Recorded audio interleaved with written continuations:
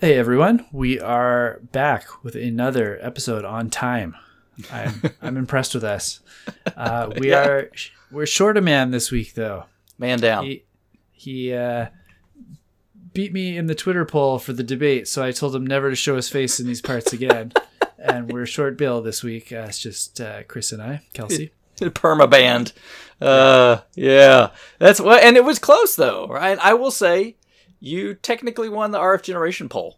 So So when you combine the two, is it like 50-50? it's probably about 50-50, which I kind of expected. It's, I'd be curious if I could talk to the people that voted. I wonder how many people voted their heart versus the argument, but sure. No, it was good. Sean from the Playcast gave a nice little description of his vote, and I was really surprised that he sided with me because I would have assumed he would have went the other way before, just from speaking with him in the past. So that was really nice, even though I lost the Twitter poll.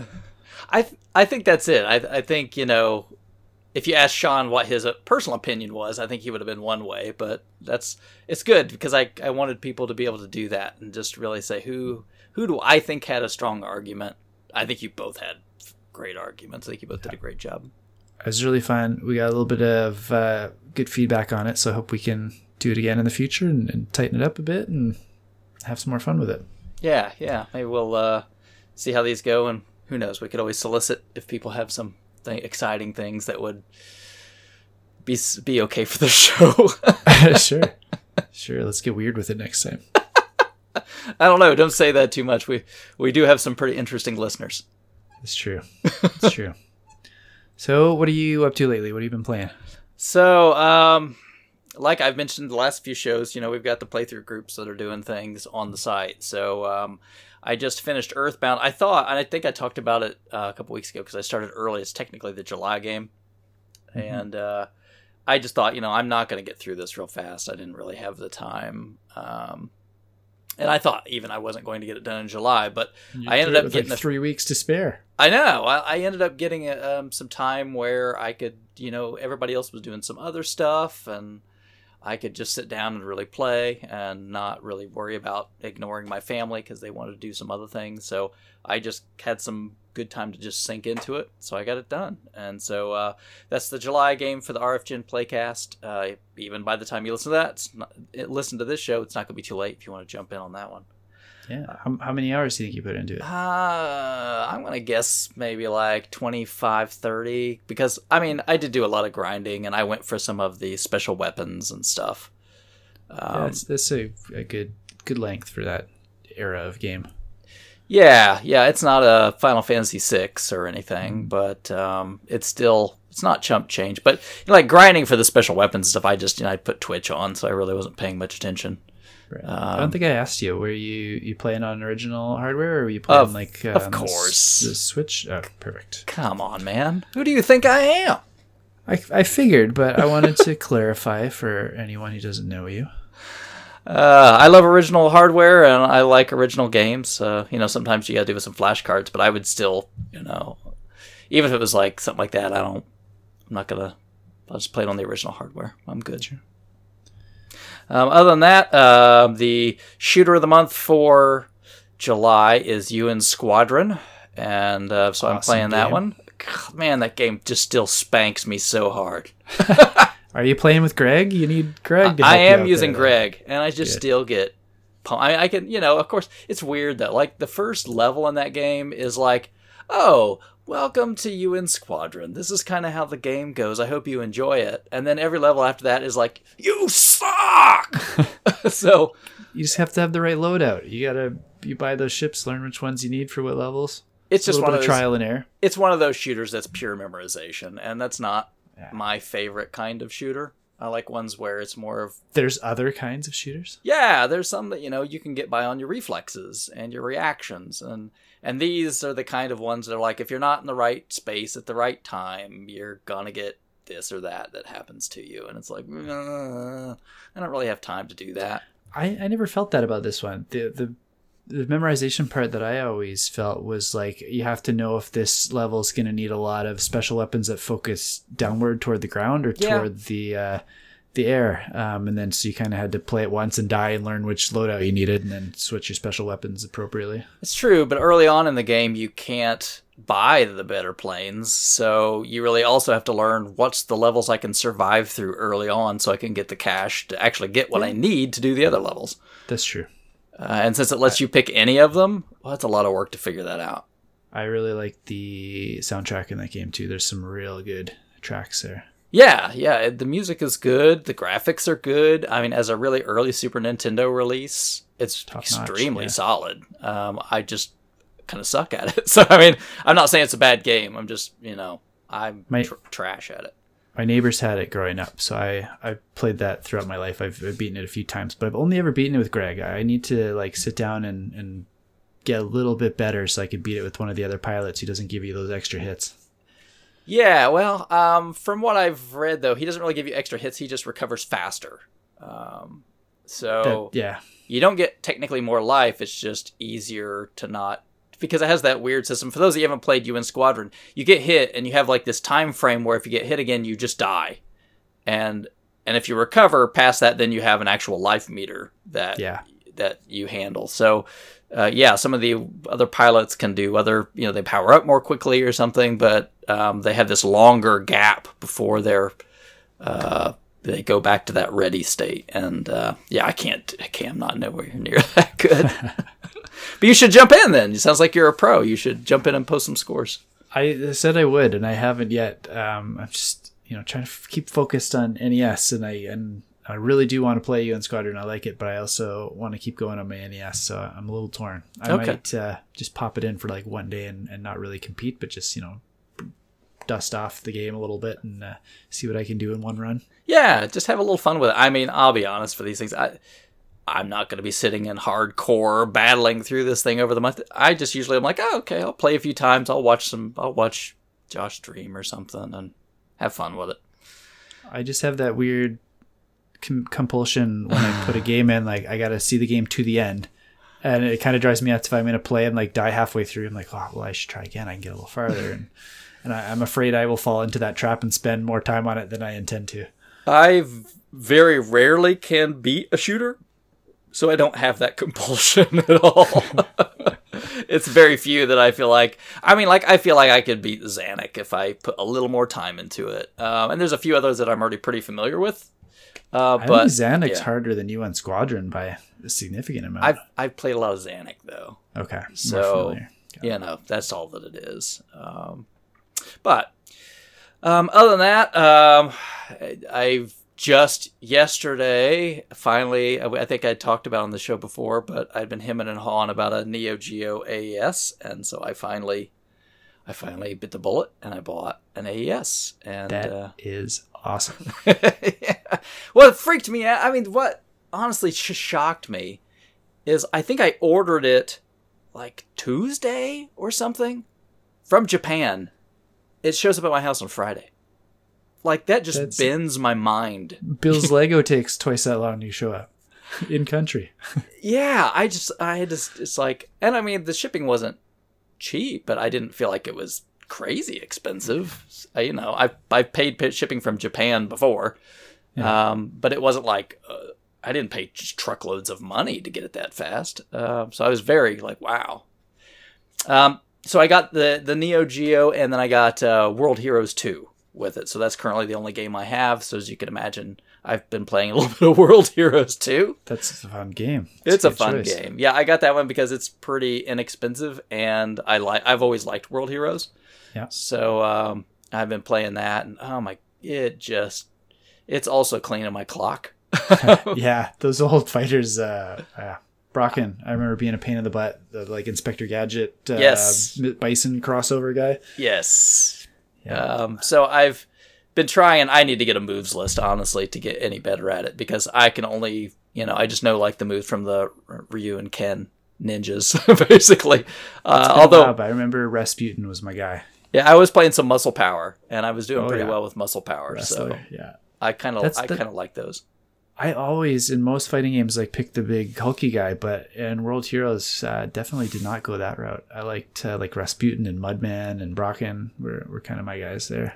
I did play some Mudman, and I was doing fairly decent with him as well. But again, I don't know very many moves. If it's not like standard Street Fighter moves, which I'm just guessing at for those characters, right. I don't know how to do any of them, so I need to learn.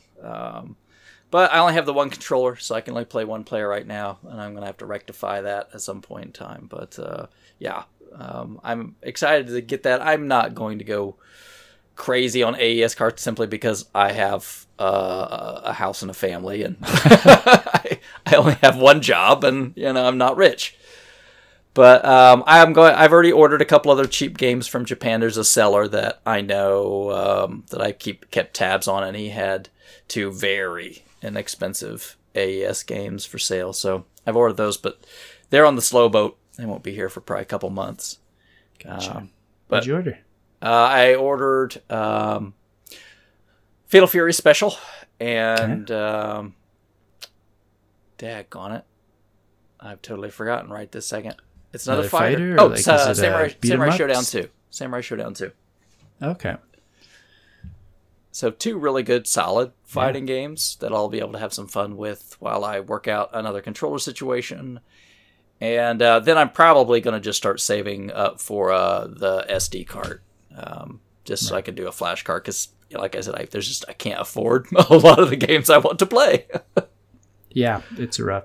Well, every system's becoming rough to collect for these days. But yeah, AES has always been ahead of the curve in that market. It's a special kind of expensive, yeah. Although we're going to get to some news in just a second, which I always kind of has blown me away. But yes, that's it. I'm to me, AES was always the system I could see in a magazine, but was like not real. I mean, I literally never saw one anywhere for sale. I never knew of a human being that had one.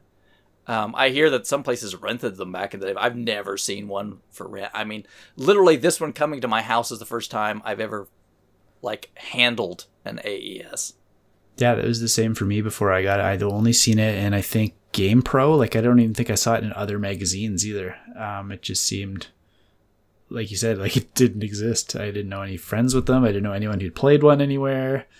Yeah, and we would go to the arcade and play Neo Geo games quite a bit. I mean, after the Street Fighter 2 thing had, if you'd played it to death, you were like, oh man, with your friends, you still wanted to play fighting games, but you wanted to try something new. So a lot of the the MVS games, we ended up playing quite a bit, especially like the Samurai Showdowns, World Heroes. I remember playing a lot of those with friends. I would really like to play Fighter's History as well. We used to play Fighter's History quite a bit, but I haven't looked up prices on that one. If I could get that one cheap enough, I think that one's not bad.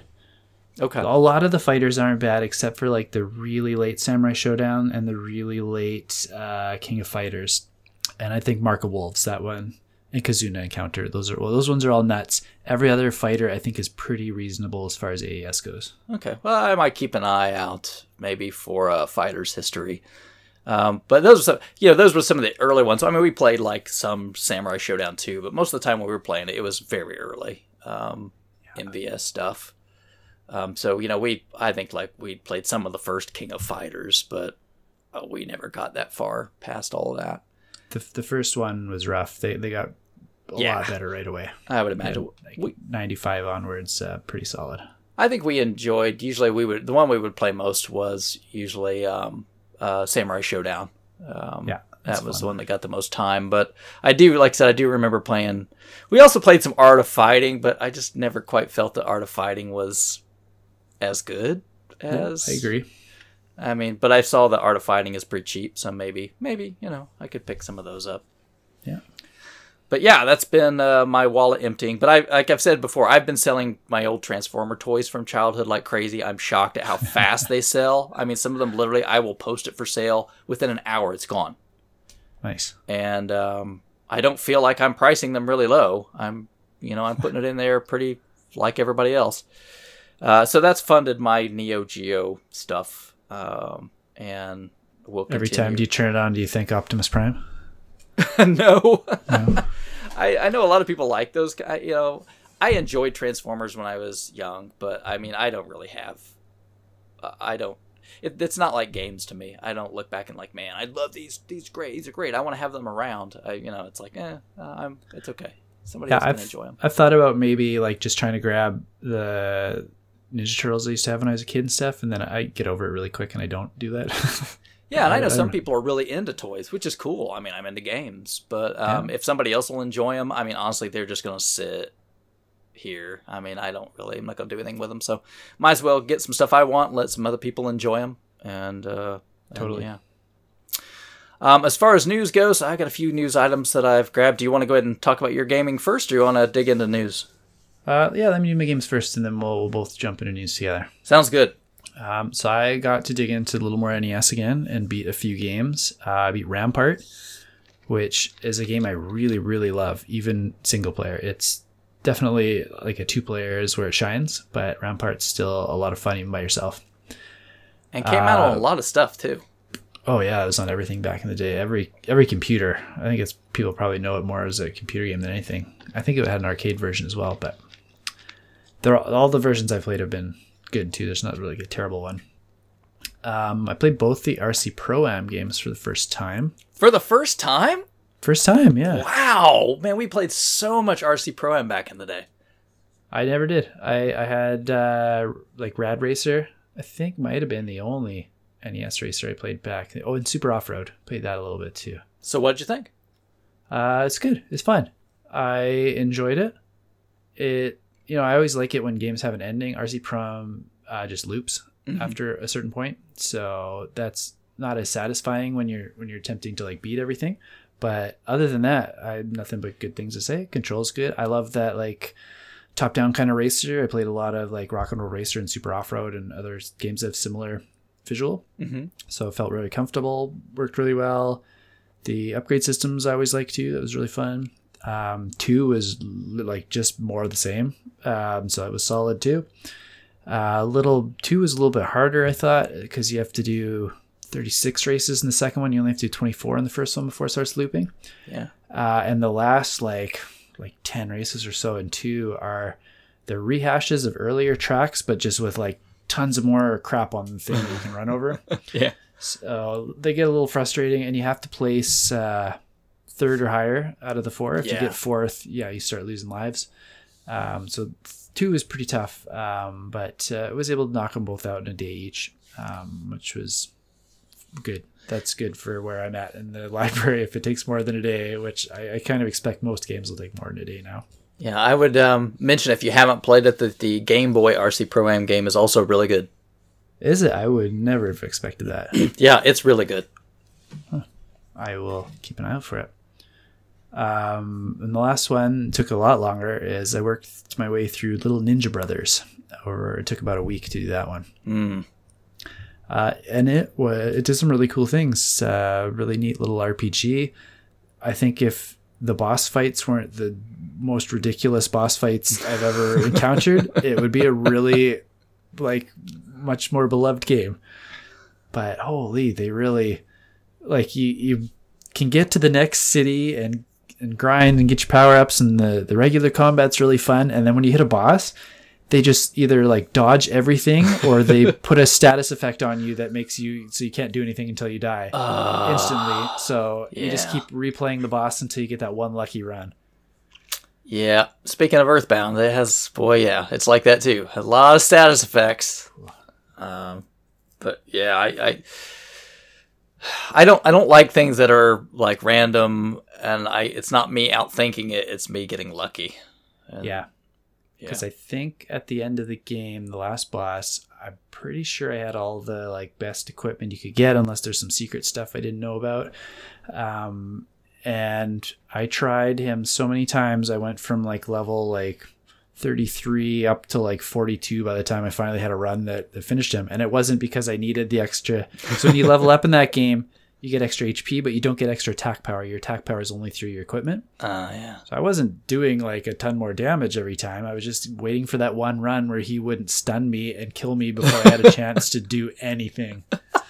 Yeah. So did you look up like a FAQ or anything? Like, is there something I could do to block this? Or is you just like, I'm going to just tough this out?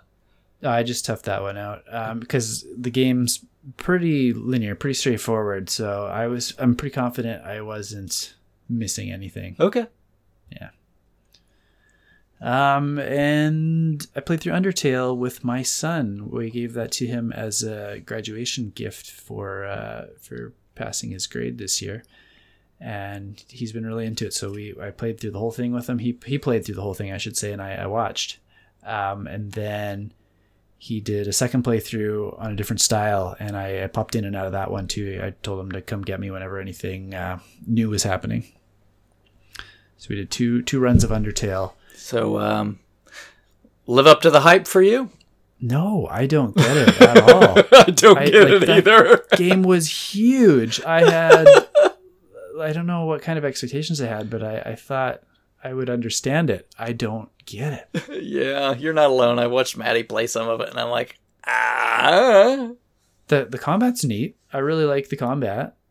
Yeah, but it's not mind-blowing. Like the game was kind of a phenomenon when it came out. Oh, sure, people are so excited about Deltarune, and yeah, I don't quite grasp why. It's kind of lost me too. But a lot of people, my kids love Minecraft to death too, and I also sit and stare at that like, wow, this is thank you.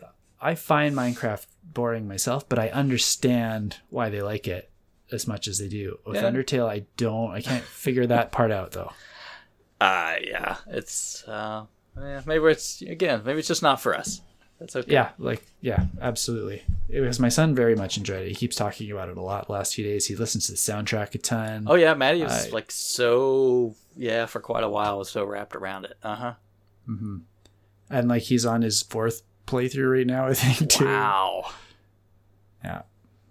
Yeah. Well, see, and Maddie would ask me things too, because I guess you could be pacifist in that game or whatever, and she's asked me run I did with them. On any RPGs I've played, she'll ask me like, "Can you be pacifist in this?" I'm like, "No, that's not really a thing in most RPGs."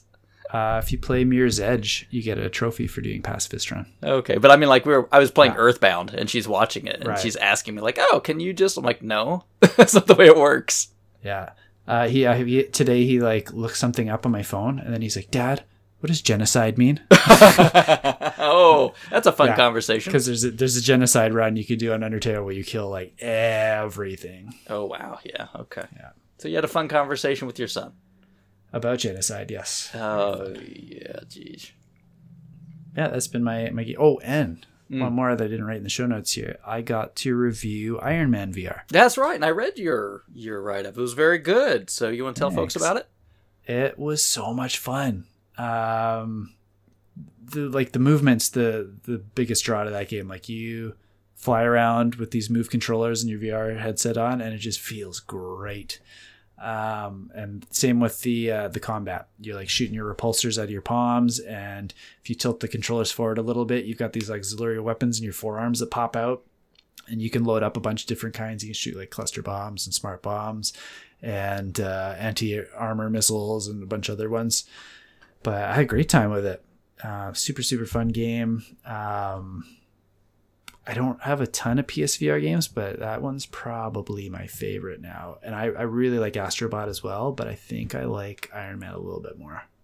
So I'm curious with that because I didn't see it in the write-up that you did. But, I mean, is there anybody else to play as? Can you be like War Machine or anything, or is it just Iron Man? No, just Iron Man. Okay. Yeah. Yeah, you're just Tony Stark. There are other characters from the surrounding Tony that show up in there, but they're all story beats. They're not playable. Okay. Is this back in the Jarvis in the suit, or is it after that, or? It is Friday and another AI that I wasn't familiar with called Gunsmith. Oh, okay. So he's got those two AIs are a huge part of the story. Okay, very good. And Ghost, if you know her from Ant-Man and the Wasp movie. Oh, yeah. She's the antagonist in the game, and they flesh her out a lot more than they did in that movie, I felt. She was a lot better. Good. Well, yeah, she didn't get enough time in that movie, I don't think. I agree. Yeah. She was just something to move the plot from A to B. Yeah. For folks that want to read your review, where do they find it? I'll put a link in the show notes, but it'll be at vgcharts.com. And then, yeah, just look for the reviews. Yeah, and I would encourage you guys to go give it a read. I don't have a PSVR setup, but I'm so curious to kind of hear about it because I know it's, a little bit of hype. So it's still interesting for me to kind of read about it.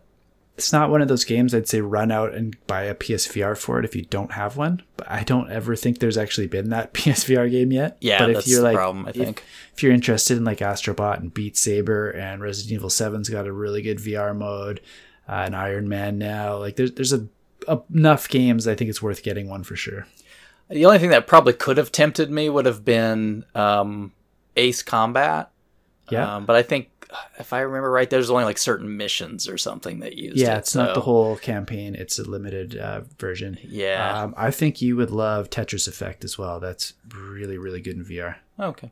Well, maybe when PSVR 2 comes out or something, the old one will be cheap and I could take a look at it. For sure. Well, very good. We've been pretty busy with some gaming, though. More than anything.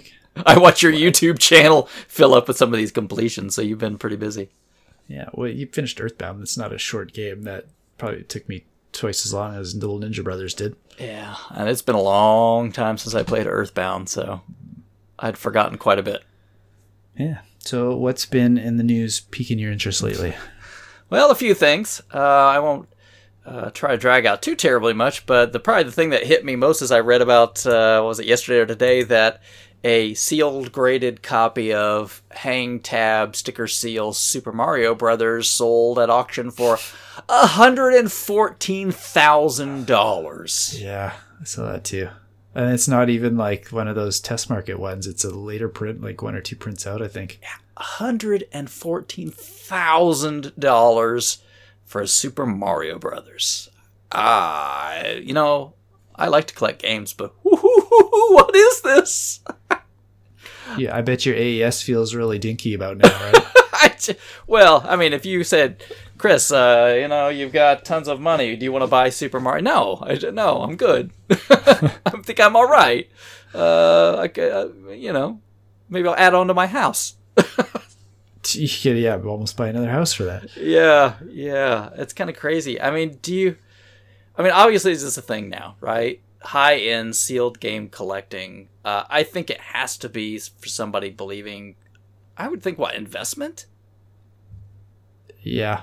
You're looking at it as an art piece that's going to appreciate at that point. Yeah, I can't say that it's anything else. I mean, this can't even be somebody that, man, I love games. I mean, don't get me wrong. I imagine the person that bought it probably also does love games. I'm probably just thinking this is both of those things, right? I love games, and I think this is going to appreciate and is a solid place to put money. I guess. I don't know. That's risky because it's such a new market, so who knows? It is, right? Yeah, I think it is. So, I don't know what to make of that, other than I have some sealed NES games that I'm going to hold on to. I've got a sealed silent service just waiting for that day to cash out. Someone offers me $114,000. I'll take it. Give me $14,000. Not for silent service. Come on. But I mean, I've got like a sealed mule. That's not a terribly common game, right? I should probably send that off to get graded. Anyway, yeah, geez, I don't know what's happening in the world, but 2020 is an interesting time. Something that I thought you might want to talk a little about is WB Games seems to be up for sale, and it seems that the rumor mill is saying maybe Microsoft is going to be the buyer. What do you think about that one? I really hope it's Microsoft because the other three rumors before that scare the heck out of me. I heard EA. EA, Activision, and Take-Two. Yeah. Those all terrify me if they end up with WB and Rocksteady.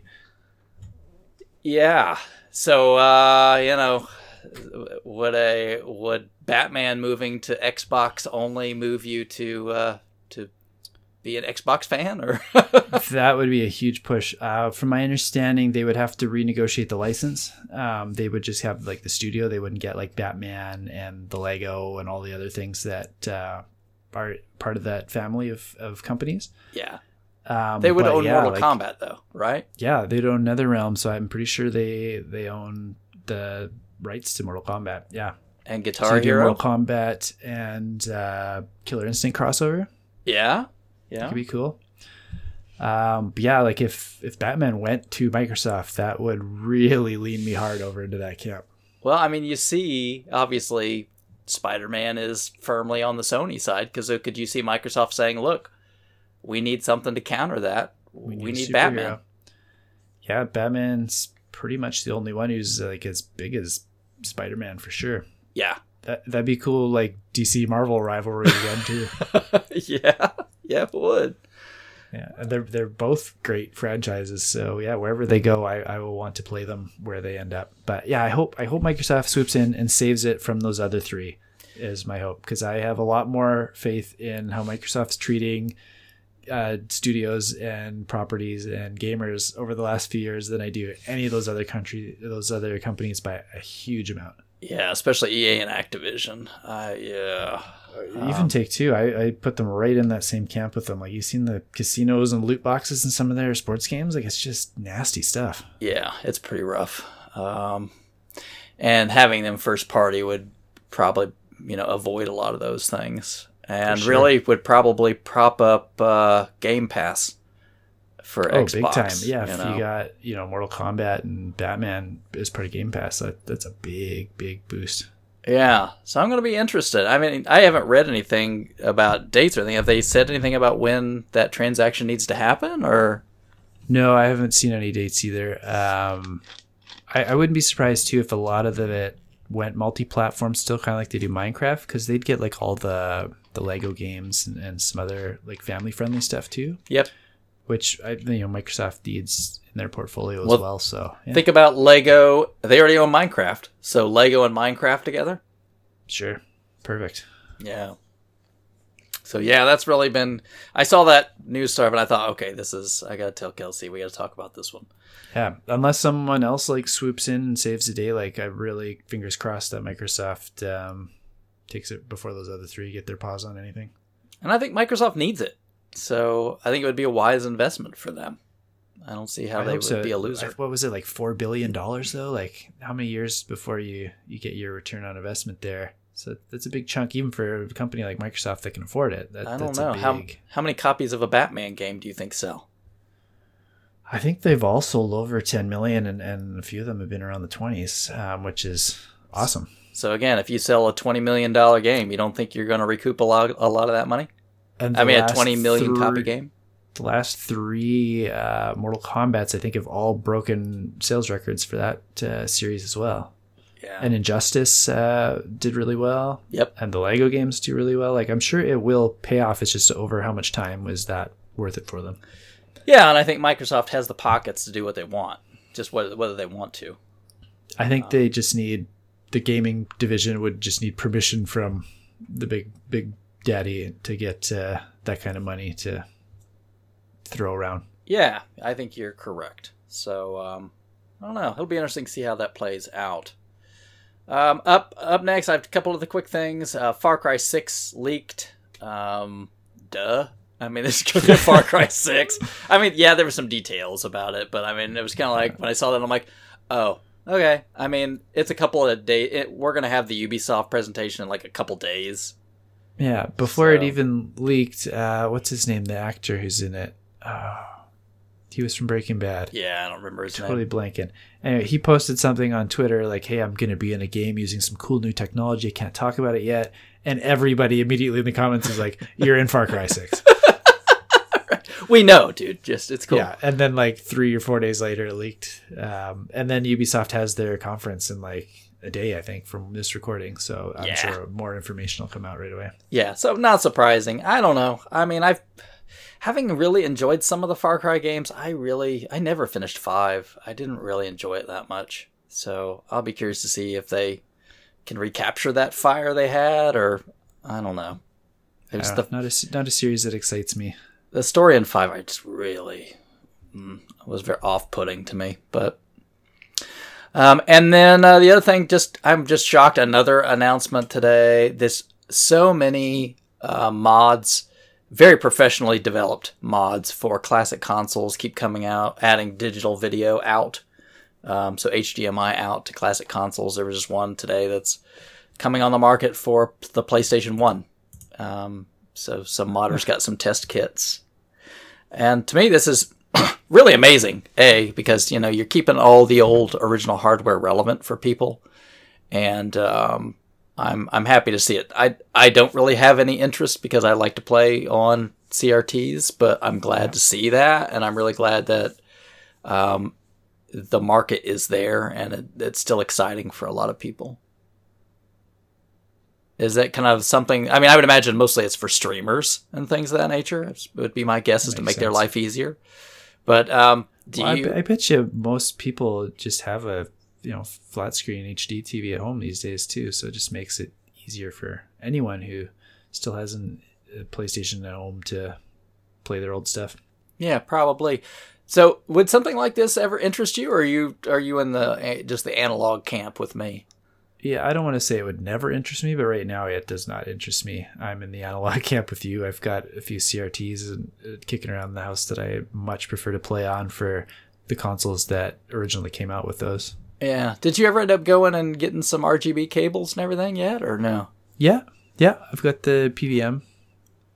All good to go. Yeah. I'm going to pick up a set of RGB cables for the Neo Geo. It's just they're sold out at the moment, so... Oh, I bet. Wait patiently for those to pick up. And although I will say it looks great on composite. I mean, It really looks good. So it's a neat console. Yeah, kind of crazy. Thing is a beast. Well, how about you? What's some news that's kind of striking your fancy?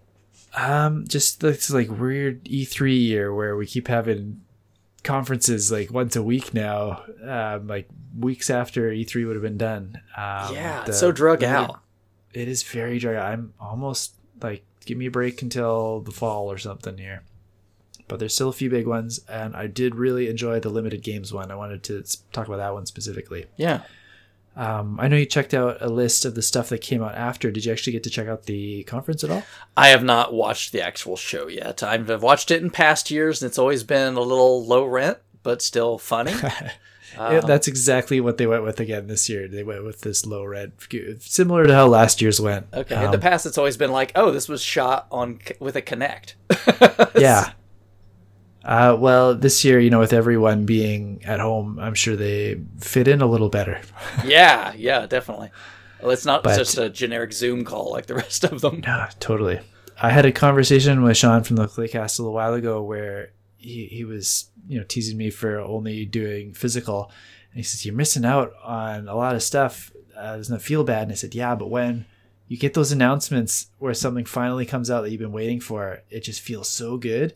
And they hit me with half a dozen games I've been waiting for, plus a bunch I didn't even know I wanted.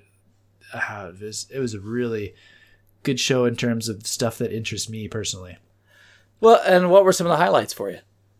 One of the big ones I've seen over the last couple of years I really want to try is Katana Zero. Okay, yeah, I've seen that which is crazy ninja action cyberpunk kind of game. So that one's getting physical release. When I did a review a while ago for a game called Headline Navi News, I was researching other similar games, and there's one called Papers, Please. Yes. That I'd never heard of before that, and I looked into it, and it just sounds fascinating. You've never heard of Papers, Please? No, just digital games are not on my radar typically. Okay. And somehow that one got past me, so they're putting out a Vita version of that, so I might actually have to buy a Vita game again. There's no games on the Vita. There's one game on the Vita now. Now that they got rid of Persona, they're going to have Papers, Please. Kind of like Katana Zero, I was really excited about Return of the Obra Dinn. Won a whole bunch of awards over the last couple of years. Art style looks amazing. Looks really, really interesting. So I'm excited to try that one out. They started the show with a huge bomb, too, where they're reprinting the Game Boy Color Shantae game. That's crazy to me. Yeah, I've almost bought a complete in box copy of that for way too much money several times. So this is great. I'm going to grab this version and be happy enough with that. Okay, so reprints, you're warming up to reprints. Yeah. Okay. Not like fan made reproductions, but if a company, puts some effort into them, I'm totally on board with So that. let me ask the question. I mean, because we've been in the collecting circles for a while. So does that to you signal a legitimate Game Boy Color official release, or does it have to have that Nintendo stamp of approval? And Like if I was going for a full Game Boy Color set, I would say no, it doesn't count because it's got to come out in that lifetime. Yeah. Unless Nintendo themselves published it, which is very unlikely. So no, I don't think it replaces that if you're depending on your collecting goals, but it's going to be enough for what I want. Yeah, and I think those that want to go back and listen to the show eons ago, we did a show about do these things affect prices of original prints, and I think the thing we came to back then was no, not really, and I wouldn't expect it to affect this either. Yeah. And just to burn through a couple more, I've heard really, really good things about To the Moon. Pretty excited about that game. The Mummy Demastered looks like my kind of game. I'm pretty excited about that. Important games like Super Meat Boy, which I like, but I don't love. I'm just excited it's coming out in physical version of that game as well, just to add it to my collection because I kind of like to have that library of very prominent games, and I think that fits in there really well. Mm-hmm. Mighty Gunvolt Burst looks like my kind of game, like a total Mega Man ripoff. Have you seen anything about Carrion? It's a game coming out, I think, later this year. Nope. So you play this disgusting blob that's eating scientists while you're sneaking around in the roof and the air ducts, but it's all 2D horror kind of film. It looks really, really fun. Huh. I'm excited that one's getting a release. A Boy and His Blob is one of my favorite Wii games, the remake that WayForward did. I don't need to buy this one because I still have my Wii copy, but I'm really pumped that a game like that is getting a reprint for people who missed it. Still on Wii? On the PS4, they're doing this version, I think. Okay. Yeah. And it's cool to see them pull out something like Garrow Mark of the Wolves to reprint as well. Same thing, I've got a copy on Dreamcast that I'm happy with, but I love that some of these games are coming back. Yeah, that's cool. I'll be happy to play it on a flash cart at some point, but yeah, that's cool. And they're doing a Secret of Monkey Island anniversary anthology, which is, like I said, something I probably wouldn't have put on my dream wish list, but now it's on there. I need to get that. There you go. I've never really been into those kind of games, but I know they've got a lot of fans. Yeah, they're super fun. Very silly. Yeah, point and clicks have never really been my thing. But, yeah. Well, it sounds like you've got... start saving a lot of pennies. Or loonies. A lot of those are coming out this year, too. There's a few next year, but, man, they're really making it hard to save up for next-gen console. Yeah, I think you even made a comment about that in the Slack chat, right? Yeah, I don't know how joking it was or not, but I was talking about maybe holding off PS5 till next year, but I'd still like to get one this year. I'm sure the limited runs games people would be happy to hear that. Although I don't think they ever have problems selling out the copies that they produce. They're pretty smart about how many they turn out. Yeah, they have a good system going. Even with some really weird, obscure releases that I look at and I'm like, huh? But, yeah. They can, they know that they can sell at least, 2,000-3,000 of whatever they produce. So, good on them. Yeah, I've never heard of a failure out of them yet. I think they've got it down to science. Yeah, I think I'm going to guess that they have enough people that are strictly looking to get every limited run game that they produce that they know they have a very safe pad. So that probably makes them pretty comfortable. Yeah, I agree. Cool. All right. Do you want to move on to the main topic now? I think so. I think that's most of the news I've got. Like I said before, none of those really sounded up my alley a whole lot, which I was kind of disappointed. I was hoping maybe a couple games would get a physical, but it's okay. Maybe in the future. I'm sure they're not done announcing things. No, I know... John Fairhurst, I think his name is. Yep. One of the founders of Limited Run. He was just tweeting today or yesterday. He's like, I just got done with a 25-page contract of a game that was supposed to be in that in that E3 kind of conference we did. So I'm excited in a couple of days I get to talk about that. So there's still a couple things trickling in for them too that sound pretty prominent. That's good. There's some things that I would like to see, but again, just wait. And there's other, now there's just tons of these little publishers that are doing these small runs. So I can't keep track. And to be honest, I don't have time to try to follow it. So unless somebody alerts me or something, I'm usually pretty clueless. I'm kind of the same way. I just follow limited run, and then every once in a while, someone will tag me in something else. So like, hey, look over here at these guys, strictly limited or super rare, one of the other ones. Yeah. Yeah. So what do we got cooking up for the main topic? Well, I was going to do something different, but then when Bill said he couldn't make it, I thought it was the perfect time to talk about the next gen that's upon us, because there's two of us. There's two next gen consoles. You're definitely more of a Microsoft leaner. I'm more of a Sony leaner. So I thought it'd be fun to have, we're not going to do debate like last week, just have a nice conversation about what we're thinking about how these companies are putting their new stuff out, which one, why you're more excited for which one. They're both doing very different things over the last year. So just kind of talk about the different strategies and how we're feeling about things. Yeah, and honestly, Bill's probably more in a PC camp, which is some other off of the side thing. So this will probably keep the conversation a little more clean as well. Yeah. Yeah. And it's hard to keep him not talking about Legos lately too. So we'll give him a week to cool down. Yeah. When he comes back, we're going to hear a lot about Legos. Yeah. Did you, okay, I'll ask you this question maybe offline because it's probably a little too personal, but go ahead.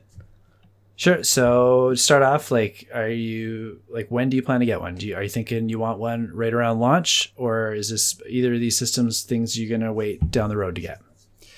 So for me, I'll start with Sony, since you're probably more in the Sony camp than I am. The only thing that would make me buy a PlayStation 5 on launch would be Demon's Souls on launch.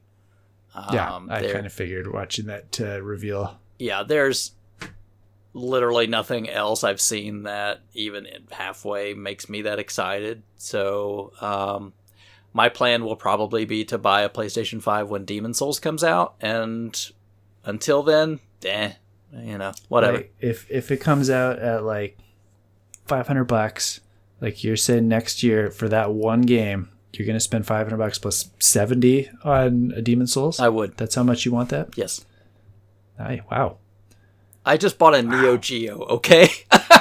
Yeah, but that's like a long time want, and you can see it's not like something that's going to depreciate over a couple of years. No, that's true. It's not going to be like a PlayStation 5, which will be worth like $100 in a few years. Yeah, and you know the library, so you know if it's got other games that you want to tinker around with. And yeah, but I mean, the only reason me, because that's a lot of money. I know you love From Software games and Souls games specifically, but wow, I'm still surprised by that. The only reason I bought a PlayStation 4 was Bloodborne. Sure, but then by the time you bought it, wasn't there like, a couple of years worth of other software on it at least? You kind of had an idea? I didn't really buy much of anything. When I eventually bought more, I've got more PlayStation games. Most of them are like limited run or like a couple shooters. And Neo. And the Neo games. That was, so that was all. But again, Neo wasn't a thing when you got it. When I got it, I bought it for Bloodborne, and there wasn't really anything else at the time that made me very excited. I mean, it came with Last of Us installed on it. I've never even turned that on. I just don't care. Like a PS3 game. You didn't play that on PS3? No, and it has the remastered one on my PlayStation 4, and I never bothered to even turn it on. Well, I'm surprised you didn't even try it. Like, it's a decent little game. I've read enough to know, I don't care. So, I think people that have listened to this enough will know that, to me, gameplay is what I like. Story, it's good if it has it, but I am not going to play a game just for story. I'm just not. I don't care. That's probably why Monkey Island doesn't interest you. Right, exactly. I mean, if I just want a story, I'll watch TV or a movie. I mean, so, like I've been watching Westworld because I only saw it in the first season, so I'll watch that. I don't need a game to do that. So, as far as Xbox goes, I'm likely to buy one, and I'm happy to get into it if you want, or we can tackle this however you like. No, please. I'd love to hear your thoughts right now on why Xbox has sold you so early. The easy answer to that is everything's going to work out of the box. So I get an You're talking like backwards compatibility is the biggest? Yeah. I mean, all the games I already have will work.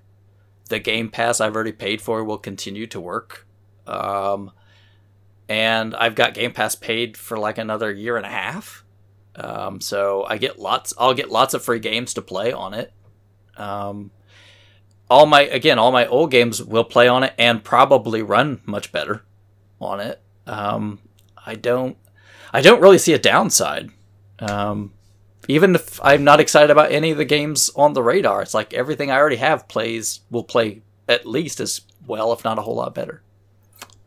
So I got a question for you. Yeah. Why do you need to jump in right off the bat at full price then? Because they've also said that everything for the first couple of years will play on Xbox One as well, which you already have. What's the big appeal to jump up just that extra little, frame rate and resolution boost? Yeah, well, and honestly, time, because it's going to have an SSD and everything built in, so things are going to load faster. You get to a certain point, and I understand when you're young, the thing with time and money is that you've got lots of time and you don't have much money. And as you get older, those two things flip-flop. And I won't say I have tons of money. I'm just saying my time gets more important. Come on, we know you're loaded. Yeah, right. But my time becomes much more valuable than it used to be. And so, yeah, and do I know I'm going to play games on Xbox? Yeah, I mean, there's still games I haven't finished yet that I would probably play. Again, am I as excited about this next gen as I have been in the past? Not really. But, I know that Elden Ring is going to come out, and it's probably going to be on next gen stuff, and I'll be buying it anyway, so why would I not want a fantastic experience with Elden Ring? Yeah, I'm actually, I can see where you're coming from, because I'm thinking I might sell my Xbox One because I've got some stuff put aside at my old store that I need to go pick up. I'm looking through my collection. I'm like, what can I part with? I'm like, if I grab an Xbox Series X, 2 years from now, I can, the one game I still have on my Xbox One that I want to play will work on it. Yeah, and I think that's huge. You have to think, I've got Game Pass, so I think you really have to put that into perspective. Games I wouldn't buy anyway for it, but I mean, there is a bunch of Final Fantasy games that are on there on Game Pass now. I would like to play through them. So Which ones do they have on there? That's interesting. Final Fantasy 9, I think. That's all you need. There you go. Game Pass. Yeah, I knew I would say that one and you'd be happy. But I mean, I think 15 is on there now. I want to say 12 is either coming or is there. So, I mean, a lot of content is on that service, and content I want to play anyway. Not that Final Fantasy 9 is going to look extraordinarily better. I mean, it's already as good as it's going to get. But the Final Fantasy 12 remake is looks great. Sure. But I think about games I like to go back to. I regularly go back and play some of the older Dark Souls games, and if you can tell me they'll load a whole lot faster, okay. And I'm going to probably get a lock 60 frames per second. I thought you're at the point where you don't die anymore, so you don't have to worry about reloads. Well, you're so good at those. You still have to transfer between zones, Gotcha. But you know what I mean? Sense. 60 frames per second, and you know what I mean? That's, to me, frame rate is big.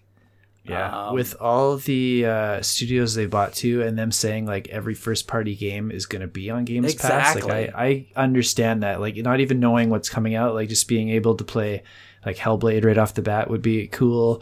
I know Halo's big for a lot of people. That's not one that jumps out at me. Whatever Obsidian's working on, that being day one on Game Pass could be pretty cool. And you know that Microsoft, to try to sell these Series X's, they've already have this program, optimized for Series X. So, they're going to up-res and make them load faster. They're going to optimize them because they're their games. They want to showcase their hardware. So it's a win for me, and I don't have to spend any extra money. I already have Game Pass. So I just need to buy the hardware to stick under my shelf. And I know you got a really smoking deal on Games Pass when they were first launching it. What's the regular price for someone just wanting a month right now? Do you know what it is? I don't even know. I do not know, to be honest. I want to say it's $15 a month, $20 a month, something like that. Really yeah, you go for it. It's not crazy, but yeah, I mean, there was a deal where that you could upgrade your Xbox Live for $1 to Game Pass. So it looks like the first month is still $1, and then it is $10 a month after that. And they have like a premium version for $15. Yeah, because the premium version includes Xbox Live. Okay. So to me, honestly, it's just kind of a no-brainer. I mean, I'm going to pay for Xbox Live, mostly because, again, some of the games I like to play and replay are multiplayer. And to me, Game Pass is just such a stupidly cheap offer. I would be dumb not to take it. Like let's jump into another point I've got later on here too, where it looks like game prices might be increasing. Yeah, so that makes Game Pass like it's already a pretty amazing deal, but if things go up another $10, like it just makes even more sense. Yeah, I mean, I hate it. I will say, to be a certain degree, there's a part of me that says I mourn the coming death of physical games. It's gonna happen. I would probably, if I was a betting man, I would say this is going to be the last gen for physical games. I don't disagree, and I think COVID's really sped things up there. Yeah. And like, I don't know if you just saw a couple days ago, Capcom was like 80% of our sales over the last fiscal year have been digital. That's like, why do you bother printing discs anymore when 80% of your business is online? Yeah. I mean, it is becoming a reality. It doesn't excite me. But I'll be honest, most of the time I still buy some new games, but also if I have like some kind of subscription thing, I guess I don't really have to bother with that a whole lot. I can just pick up old games that I like. I can spend that money somewhere else. Get those AAS cards. Yeah, but I mean, putting $500 or something or $600 into a new machine that I know I'm going to get tons of use out of the box, which is one of the biggest sore points for me with PlayStation 5, is their total crap show about talking about any backwards compatibility. And yeah, Microsoft is rumors singing my right tune. now, so that's not a sign they're going to put a lot of support behind it. No, Microsoft is singing my tune. They're like, look, it's all there. It's all going to work. Just go ahead. And to me, I'm like, this is... I don't understand how Sony lost this, because this used to be their mantra. And they just... Well, it was until the PS4, and I think they learned, like, by how dominant they were, that it's just, like, as nice as it is for a small batch of us, most people don't care. Do you think it's because... I don't think the PS4 success has anything to do with the lack of backwards compatibility. I think it could have made it... I think that just they lucked out with the right set of properties, and they had a winning machine that was a little more powerful to begin with, and Xbox totally fumbled the transition. I mean, basically say lucked out with properties. Basically handed it to them. Yeah, they didn't have the strongest competition. Totally agree. I don't think lucked out with those properties is a good term, because I think they very specifically cultivated these teams over the last couple generations to make what they've been making. Yeah, I guess that's not the right way to say it. They have solid games. I'm not trying to diminish that at all. But I think if Microsoft had been really competitive and done a good job at turning the corner, this would not be the same situation. Totally agree. They did not have strong competition this time around. But I also don't think, as appealing as backwards compatibility sounds, I don't think it moves extra boxes. I don't think if they would have had backwards compatibility, they would have sold another, 10 million even systems. Well, I think, again, because of the wacky way the market ended up, you're right. But I think if Microsoft had been more competitive, it would have made a difference. I think they would have had to compete. And what they learned last time was the wrong lesson. They thought, we don't have to compete. And I don't think that's true. It's just their competitor totally fumbled the ball. Yeah, I don't disagree with any of that. It's not even, I don't think it's going to be those two mentalities in the next generation either, because everything's so different with how these systems are set up. So it's not like one system selling aspect is rivaled against another. Like, it's like a totally different vision on each side right now. So I don't think you can point to one area like backwards compatibility and say that's a key point when there's like 10 different differences between them. No, but I think there are other business decisions that it weighs in on, because again, if you're on Microsoft, if you're going to turn out a product for Microsoft, I can continue to sell that product for years. Whereas on Sony's platform, I don't know if I could do that or not. Sure. I'm very excited for Xbox, the same reason you are. The backwards compatibility is a big selling point for me. Like I said, I kind of want to get rid of my One. I don't love past Xbox consoles, so the idea of having just one that will do almost all the things I want it to do, that's great. But I don't need to get that right away. I can definitely wait until there's a big price drop.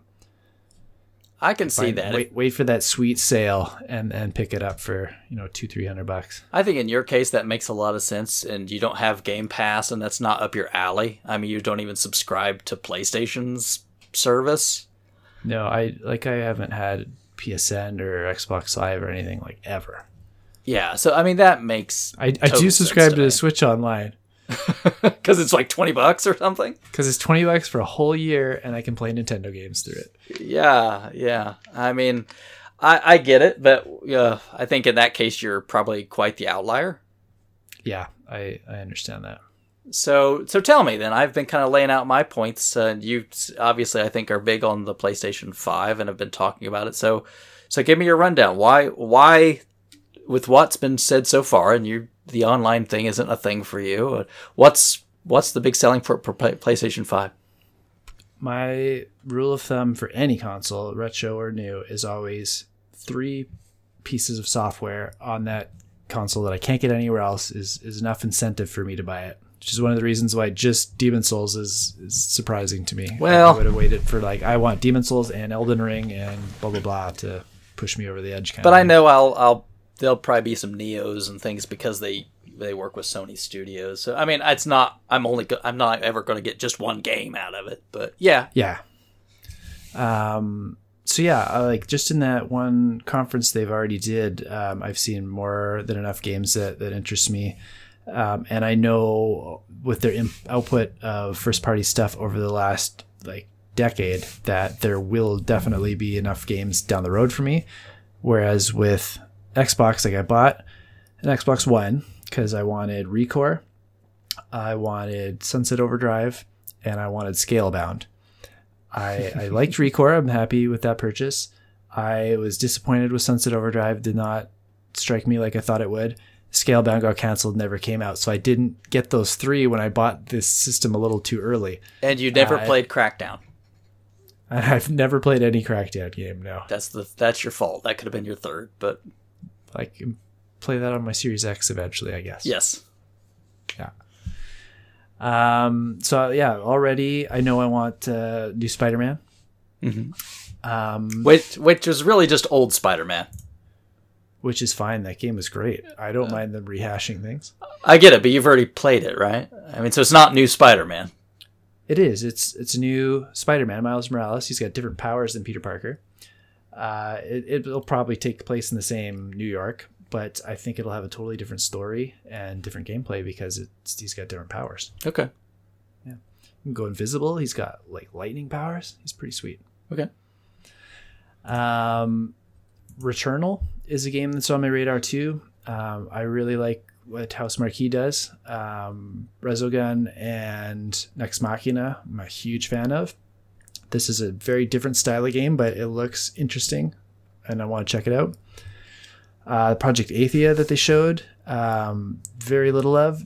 I love those kind of demos, like when they show Final Fantasy 16 10 years before it's supposed to come out. I get so excited. I'm not trying to step in too much. Please go back and when you're talking about these games, remind me of which one it was, because I watched the presser thing, yeah. But when you say Project Athia, I don't remember which one that was, or Returnal. So the Returnal had a woman in a spacesuit on it seemed like an abandoned planet at first, and then it seemed like a bullet hell all of a sudden. There's weird aliens popping up everywhere and just shooting purple projectiles at her. Okay, I've just totally forgotten that one then, sorry. Yeah, that's okay. House Marquee, they are known for taking really classic arcade games and like revamping them. Okay. So Resogun was like Defender, but like modernized. I remember really awesome Resogun. version. Yeah. Next Machina was like Robotron, but like modernized, just this really great twin stick shooter. Okay. And I think they even pulled the creator of Robotron out of retirement to come help design that game too. That's cool. Yeah. So I Returnal looks like a totally different kind of game. I don't see like an old arcade roots to it. Okay. But I like what that company's done up to this point, so I'm willing to take a shot on it. That Project Athia, like I said, it's a Square Enix game.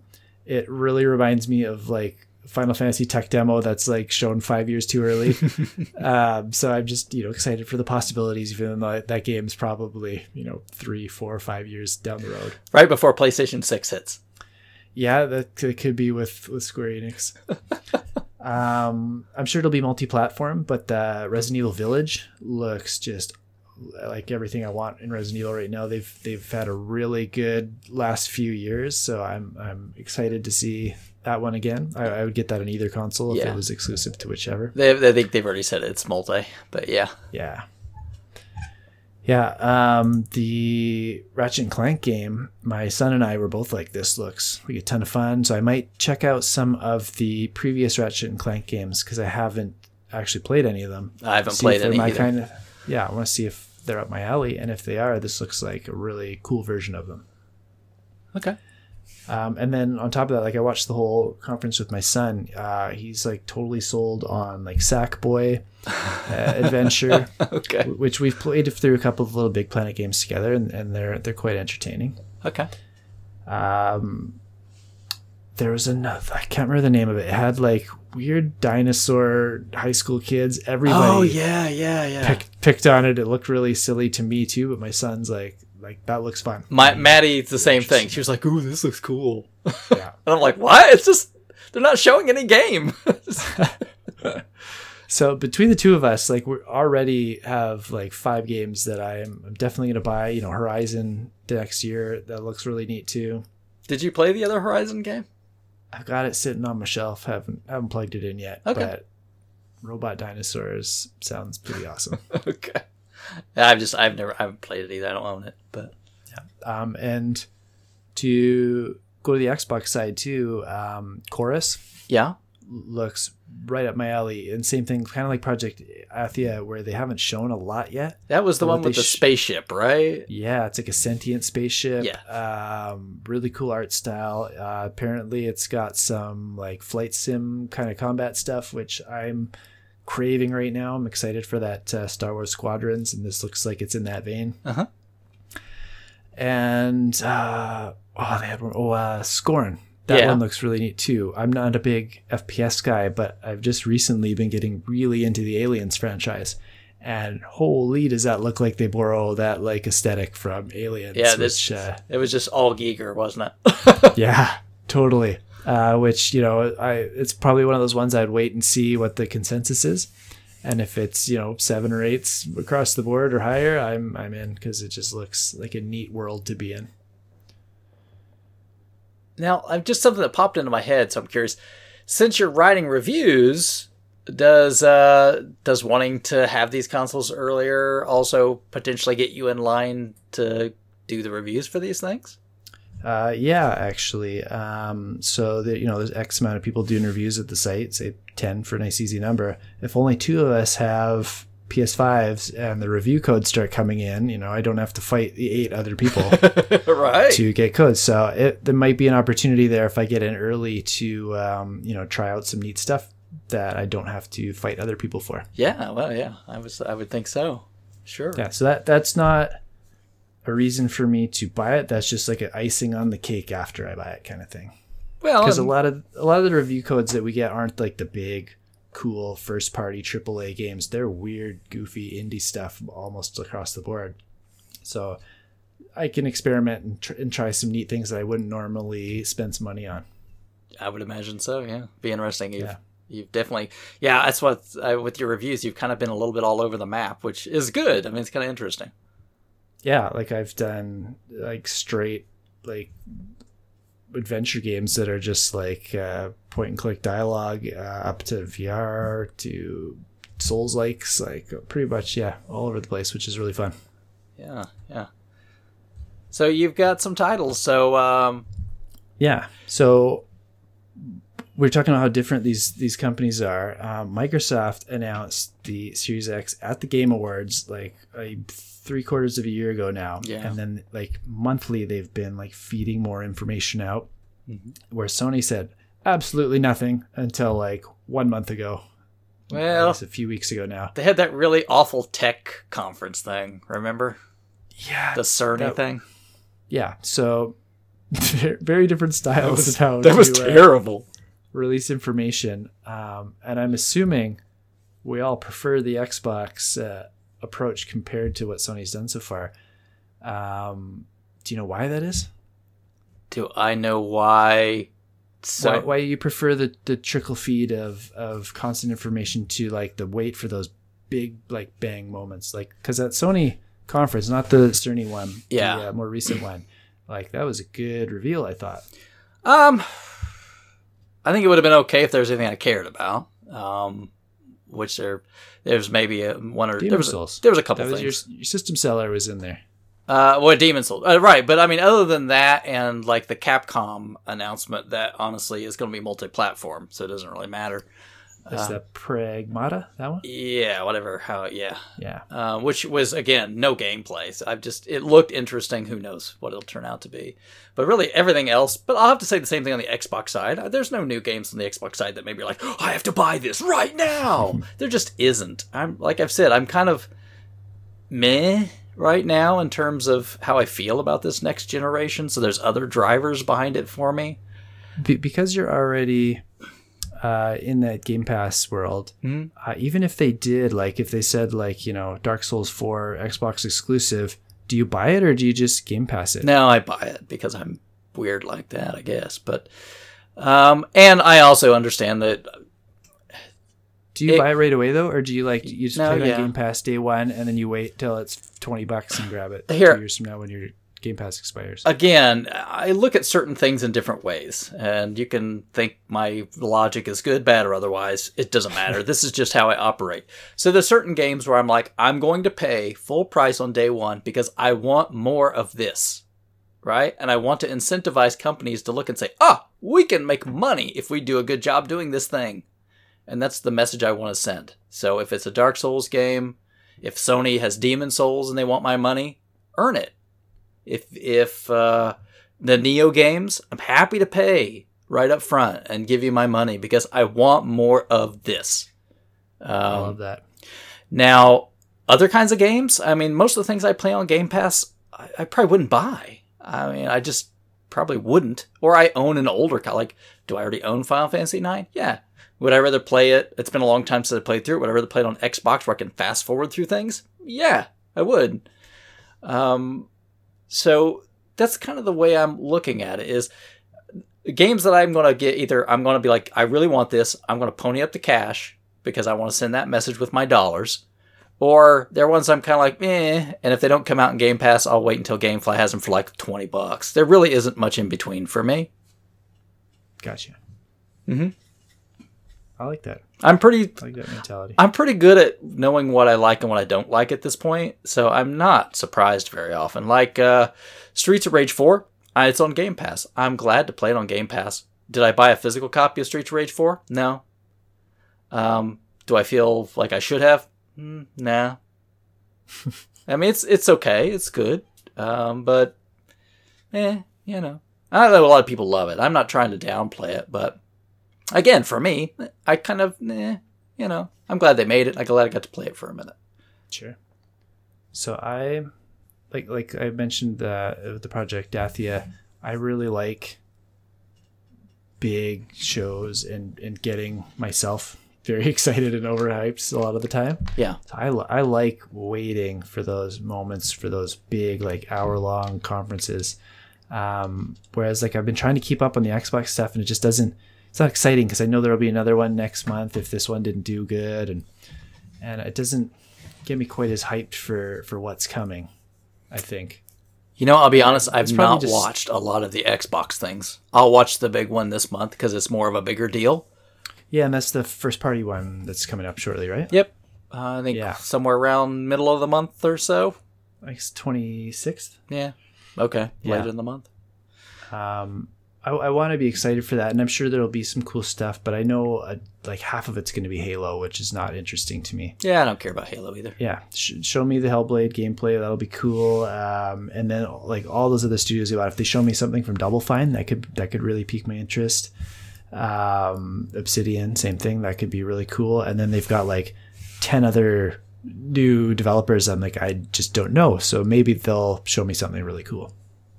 I think they have to do strong at this. I mean, because we're just getting down to the wire. I mean, if they don't announce a price in July, I think the only literal reason why will simply be because they're waiting for Sony. Yeah. So, speaking of price, what's your prediction? 600. How high do you think? $600 US. $600 US. Maybe for both of them. Maybe you think they're going to match each other, or do you think one of them's going to undercut the other? Maybe the discless version will be cheaper. I think if Sony goes first, Microsoft will match or beat. And then, do you think Sony responds to match their match? No. Sony is Sony, and they're going to go in and say, just like they did with the PlayStation 3, our machine justifies the price. I was just going to say I'm going that route right now because I took a second job at my old store to put some money aside for this. Yeah. And what did we remember when PlayStation 3 was what? $600, wasn't it? $500? Up here, it was $699 and $749 or $59 in Canada. I think PlayStation 3 launched down here of like $600. Yeah, so I'm hoping you're wrong because I know up here it's going to cost us at least an extra $100 than it costs you guys. Well, you could always, I guess the conversion is what kills you. I can say you could drive across the border, but I don't want to come down there this year. You guys, I don't blame you. Not handling this disease very well. I want to go to where you are right now. Trust me. They won't let me in.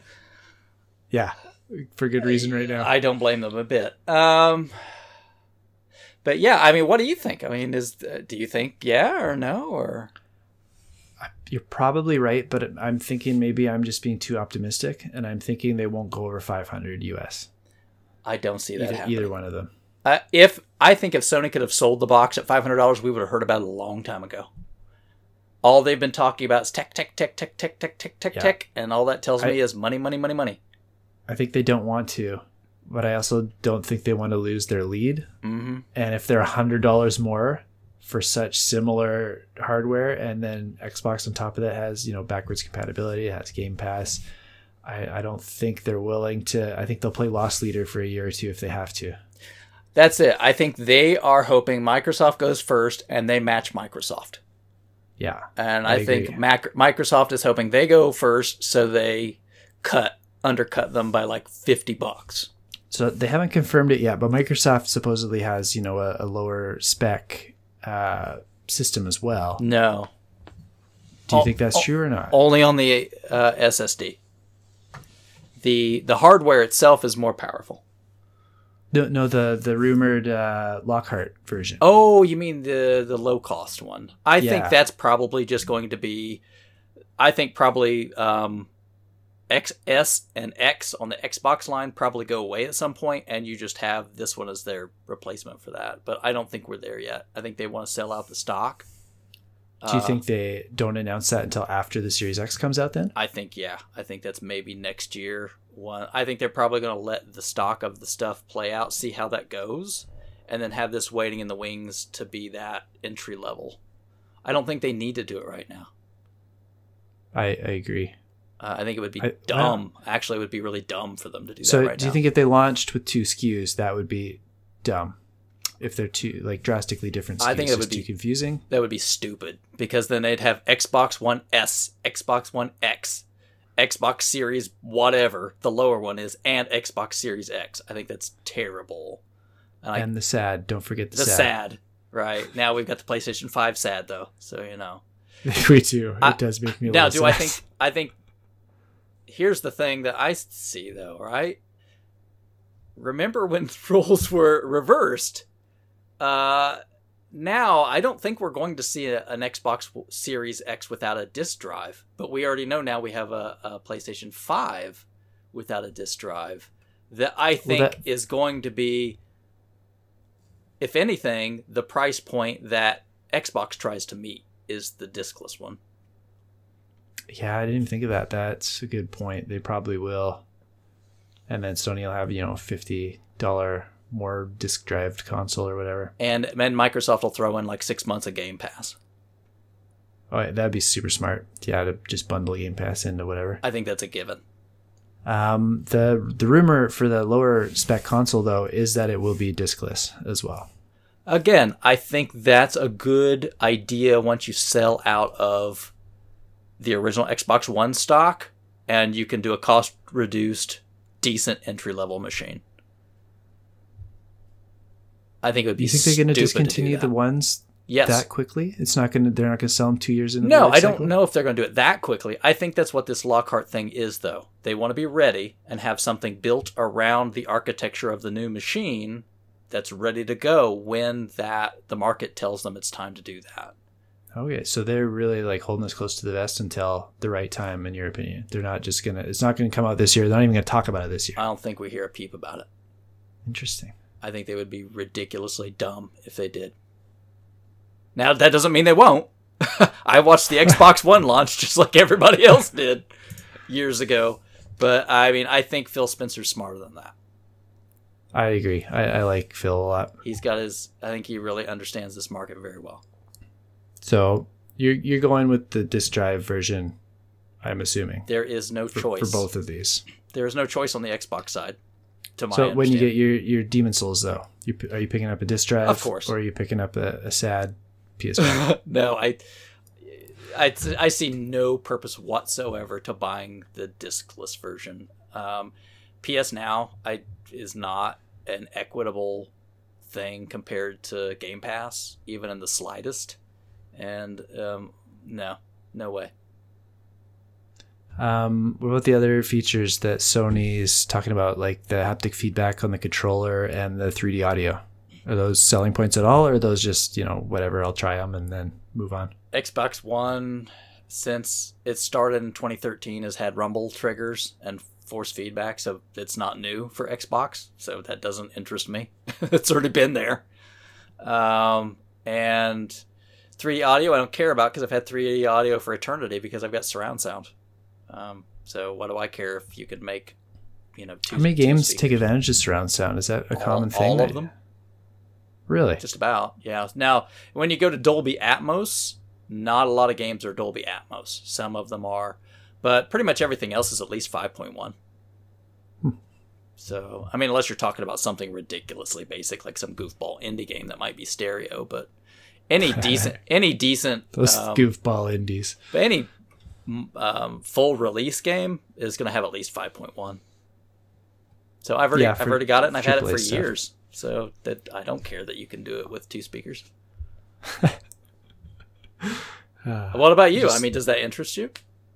I really don't know until I hear it. It's one of those things like VR. Like, who cares until I try it and see what it does for me? It's just hard to imagine, but without testing it. It's really weird to me that they've spent so much time talking about that. I think that's that Cerny conference was like half of it. Yeah, and like, this is your ear profile, and I was like, this is weird, dude. You think way too much about the shape of people's ears. Yeah. And to go to the haptic controllers too, I just really don't want controllers to be $80-$90. Like, keep them cheap.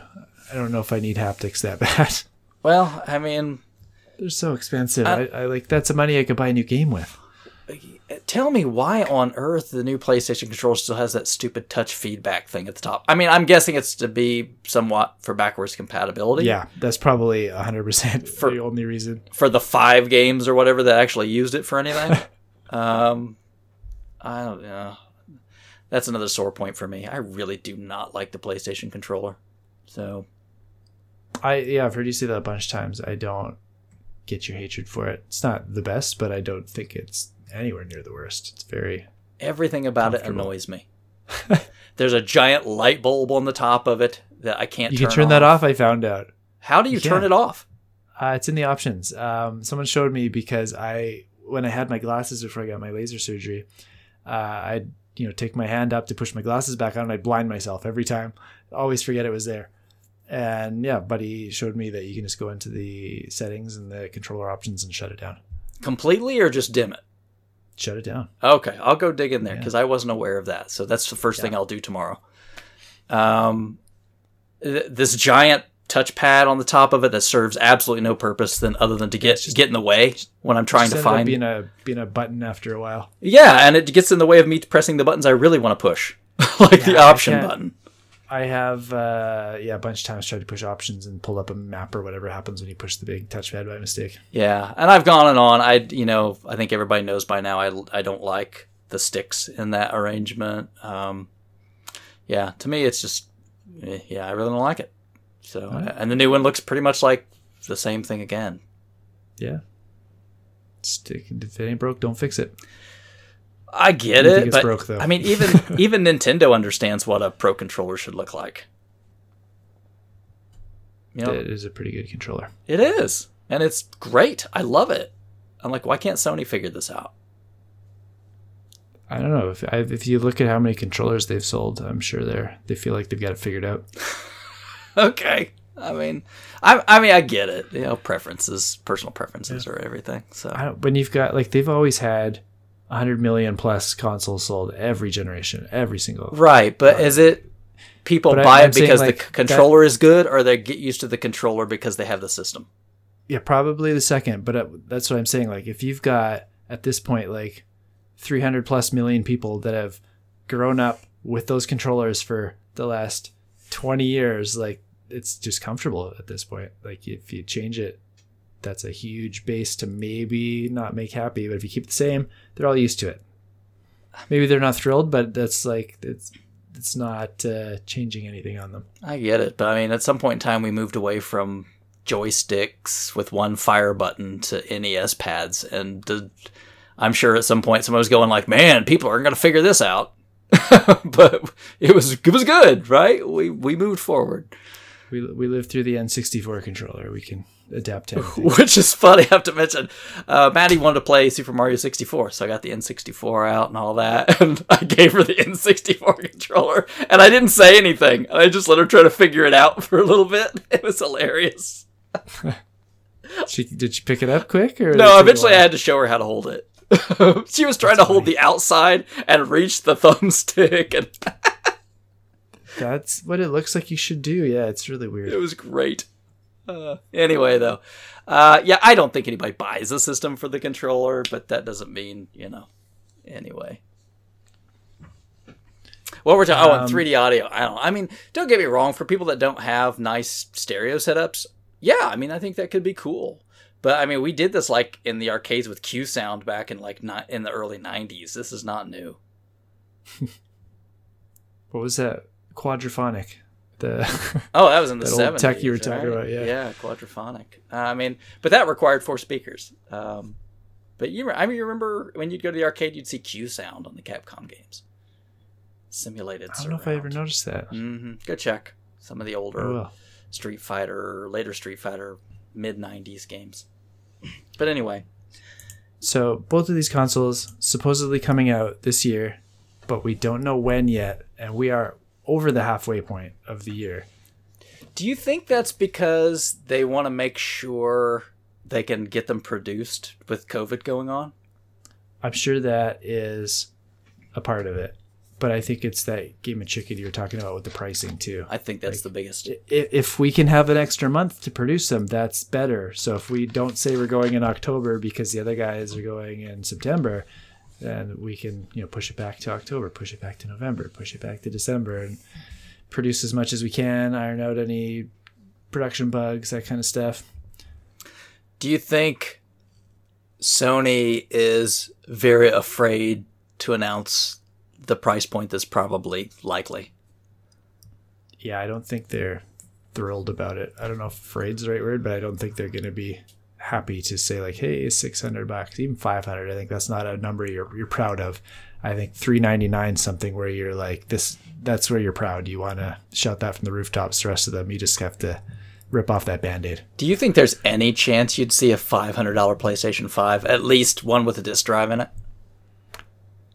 Yes. You do? I don't know if that's me being stupid and optimistic, but yes, I think that's what they want to hit, and I think they are going to try to hit that if they can. And if not, if they go 600, I think they have to bundle something in there to make it more appealing. Like if they come every first year console comes with Spider-Man or whatever, they got to do something to make that feel like less of a punch to the gut.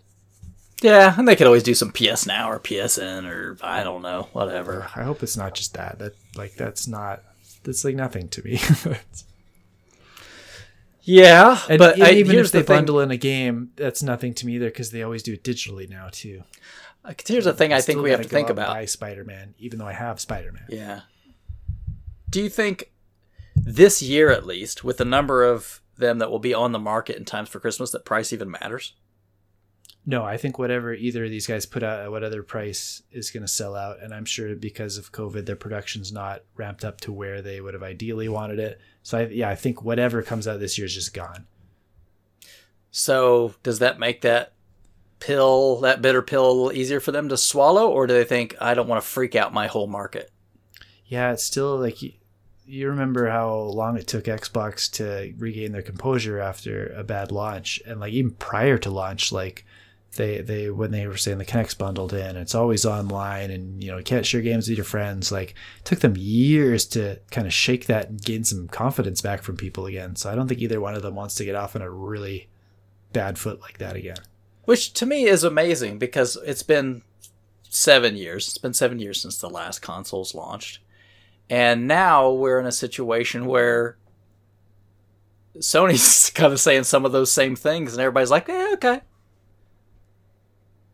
You're selling a system with no disk drive. Yeah, you've got the choice though. It's not this is all you get. It's one or the other. Okay. I don't know. Little different feeling, but I get where you're coming from. Yeah, I haven't seen the I was blow up. really surprised during that conference when they showed the no disc one. I really didn't have wasn't on my radar at all that was coming. Yeah, and I think that one exists because the price point's going to be too high. And so that will give them an opportunity to put a machine on the market that's not terrifying. And over the past few months, you've probably had, I'm sure they made the decision way before the last few months, but if you've got companies like Capcom saying, like, we're going to produce less discs or we don't need to produce discs, like, push this digital thing a little harder. Yeah. Yeah. And I think the writing's on the wall. Like I said, I think this is probably our last gen with media. At least from Sony and Microsoft. Nintendo, I don't know. I think they could probably stick with it. They like that market. Sure. And there will be weird things coming out too. Little niche products. I'm sure it'll keep it going. Limited Run will find someone to publish software on. Yeah. And I think, eventually if they wanted to, if Microsoft wanted to maintain some backward compatibility, they could always sell an add-on that was a drive or something. I mean, these things are basically PCs, so it's not out of the realm of possibility. But again, we're talking stuff 7-8 years from now, so who knows? Yeah. Speaking of PCs, the Series X looks like a PC tower, and I don't even know how to describe the PS5. Visually, how are you feeling about both of these? I think Microsoft gets it that it's a game machine box and they just don't care anymore, which I'm fine with. It sits under my TV, and I just don't care. I mean, yeah, people are making fun of the PlayStation 5. I don't really like the look of it either, but again, I don't care. I take it out of the box, I'm going to look at it for a minute and go like, oh, okay, and then I'm going to stick it on my TV and I'm not going to care. I haven't, like, my wife knows I'm putting some money aside and I'm keen on getting one this year. I don't think she knows what it looks like, and I'm more wondering what she's going to say when I pull it out of the box. So I like it. It's weird. It's goofy. I get it. I get why people don't like it. I like the memes where people are making fun of it like it's a router and a cat and all this other weird stuff. But yeah, I feel like I'm going to put it next to the TV and she's going to be like, no, that can't be there. And I'm a little worried about that. Whereas I don't think she'd say that with the Xbox. I think she'd just assume it's going to look something like that. Yeah, it's like a cable TV box or something. Whatever. Yeah. It's a box. Yeah, it looks like it looks more like our router than the PS5 looks like a router right now. Yeah, the only thing that really concerns me about PlayStation 5 is how incredibly long or tall, depending how you... Yeah. How that to me, I'm like, where the heck am I going to put this? With our current setup, it's going to be just fine, either laying down or standing up, because we've got like one of those floating shelves right underneath our TV. Uh-huh. So we don't have an enclosed like entertainment stand that I have to worry about fitting it in. Well, I mean, I've got a thing underneath my TV that's got some shelves, and it's decently spaced. So, like right now under there, I've got my surround receiver. On the first shelf, the surround receiver, and then next to it, I've got the Wii U. And then below that, I've got the Xbox One X, and gosh, that's terrible. What's on the other side of that? I don't know. I can't think right this minute of what on earth I've got on the other side. It's going to be an AES pretty soon. No, that stays with the CRT stuff. That's Smart. Terrible. Why can't I think of what's... Oh, there's a surround speaker. Duh. I've got my center channel speaker there. That's why I can't think of it. It's not a machine. And then on the bottom, I've got my PlayStation 4 and my PlayStation 3. And see, here's the problem with PlayStation 5. I can't get rid of my PlayStation 3 and 4 because I can't play those dang things. Yeah, that might be the case. And I don't want to get rid of... I would like to have one machine that would play all of that, but I can't. So I don't know what I'm going to do. You'll figure it out. Send us a picture when you do figure it out. Yeah, I might have to retire the PlayStation 3 somewhere, but honestly, I'll probably retire the PlayStation 4 faster because since PlayStation 3, mine plays 1, 2, and 3, I use it a whole lot more than my PlayStation 4. Yeah, and that sounds like where they're focusing their backwards compatibility on anyway. Like, you'll probably be able to play Bloodborne and Neo because those are pretty popular games. Yeah, hopefully that's the case. I just wonder, like, for all these people that have been doing the PS4 online service, the PSN, right? You get a couple free games a month or something. Mm-hmm. Are they going to bother to make sure all those old ones even work on the new system? Or, no clue. Or are you going to be stuck with a back catalog of things that don't work? That's always my fear with digital stuff. And see, again, I'm going to walk into an Xbox that I know will play everything I've got. Speaking of playing everything you've got, what are your thoughts on smart delivery so far? Sounds pretty good for the most part. It's a great idea. The machine knows what hardware I have, and it can deliver the assets that I need. That does mean, though, that the thing on the disc is not necessarily the real game, so someday, a million years from now, I may not be able to actually play it correctly. I guess the other thing I have to look at is, will I be doing that? I mean, they could always just keep their new boxes emulating the old boxes, so it may not be a concern at all, but I don't know, whatever. Mm-hmm. No, I think it's a good idea, right? In most cases, they're trying to make it to where... and again, they're trying to keep a platform going. So they want to have a low-end machine, right? That's going to be like the Xbox One stuff for right this season, and then probably eventually this Lockhart thing. And then they want to have their gamer tier, this high tier. And so they want to be able to just seamlessly make those things happen so you don't have to worry about buying a certain version. And I think that's a great idea to do it. I have no clue what the heck Sony's going to do. Wow, I'm totally on board with everything you just said. It just seems like in the last maybe 2 weeks, that message has gotten real messy because of EA and 2K. Yeah. They both have like their own versions of smart delivery. So it seems like it's not across the board. It's only specific titles, and some titles do it differently, and some titles have a limited time to do it, and some titles charge you a little extra to do it. Well, I think Microsoft has said, we're going to make the technology available to our partners and publishers, but we're not going to make them do it. Yeah, I just feel like that's going to be lost on your average person now. Whereas like 2 weeks ago, I would have said that's super easy to understand. Everyone's going to get it. Everyone's going to love it. And now it just sounds like a mess. Right, but you don't know anything about what Sony's going to do. No, so I just assume they do nothing, but I can understand that. I know what I'm getting when I buy it. So if you buy Madden this year or something, right? on the Xbox, maybe you have to pay a few bucks or something, whatever EA's scheme is. If you buy the With Madden, PlayStation 4 you get copy to of upgrade Madden, it as long as you do it before the next Madden game comes out. okay, but whatever. But if I buy the PS4 Madden, I don't even know if it's going to work in the PS5 right now. Well, I don't care because I know I can play it on my PS4. I don't expect it to work on my PS5 because they haven't said it will.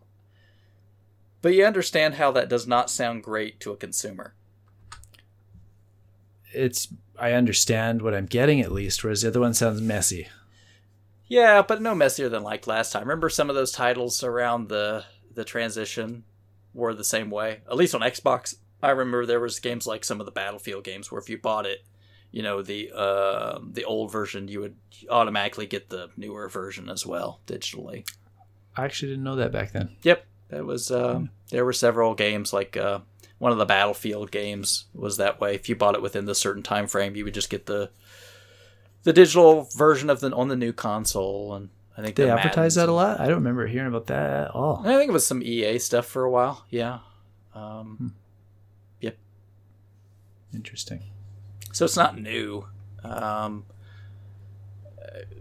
Again, I think Microsoft can't make the publishers do something. So I don't understand what the alternative would be. They put out a message very, very recently, like within the last 2 days, like specifically saying like you can't charge a customer a second time. They are putting that in, but it sounds like there's loopholes and different options to get around that, which is like one of the things 2K is doing right now. They're putting out like a special edition that costs $100 if you want your game to work on both consoles.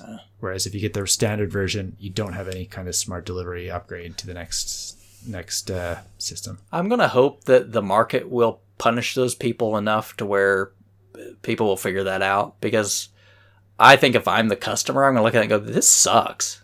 I hope that too. I don't have enough faith in customers to have that pan out. Oh, that's true. I mean, some things are going to sell. Like, whatever the next NBA 2K game is. That's specifically what I was talking about, yeah. It's just going to sell. And they know it's going to sell, so they can just fly the bird at their customers and go, whatever, where are you going to go? You know what I mean? Yeah. And then you have other companies, though, that look at that and go, they did it. We can do it. They took the bad press, the brunt of it. Now it's just normal. Some, but I think, we all both know that this is a transition period of like a year, and then it doesn't matter anymore. That's true. The further we get in, the less important that's going to be. Yeah. Then you'll just have, instead of an Xbox One version, you'll have just the lower spec machine and the higher spec machine. Yeah. But it'll still be the same platform. So when do you think these are actually coming out? Like we talked about like what we think price might be, but do you think it's gonna hit in like December? They're gonna wait till the last minute? Or do you think we're gonna get November, like the last cycle? Late November. That's what I think. All right, because I'm trying to remember. PS3 came out early November. PS4, I think, came out mid-November, so they just push it back another week or two if it's late November. It wouldn't be too out of what they've done in the past. I think the only reason that's probably the most likely scenario is simply because of COVID and production. Yeah. I think they're going to try to squeeze out as many units ready for sale on day one as they can, and the best way they can do that is to push it to as late a date as they can. Do you think there is any way either of these can't launch this year and goes next year? Microsoft, I think they'll sell them this year. I think there could be a chance that... I was thinking more like with you guys down there surging in COVID cases again, like, do they just have to, like, there's no stores open to sell these things? You can only get them through Amazon? Oh, no. The stores are open, my friend. People are just stupid and don't care and are dying. I know that right now. You don't think that mentality will change in We're 3 or 4 Americans, months? man. We are stupid. I don't think... Haven't you figured that out yet? Nothing stops us. Trying to be optimistic here. No, we will march headlong right off the cliff. So I have, if 2020 has taught me anything, it's to have as little faith as humanly possible in other Americans. So that's sad. I know that's not going to matter. It's units in stores. Gotcha. And that's, I think they'll sell. The only thing I think possibly is since Sony has this weird proprietary SSD, they're going to have potentially more pipeline problems. So if anybody was going to get pushed to next year, it'd be them.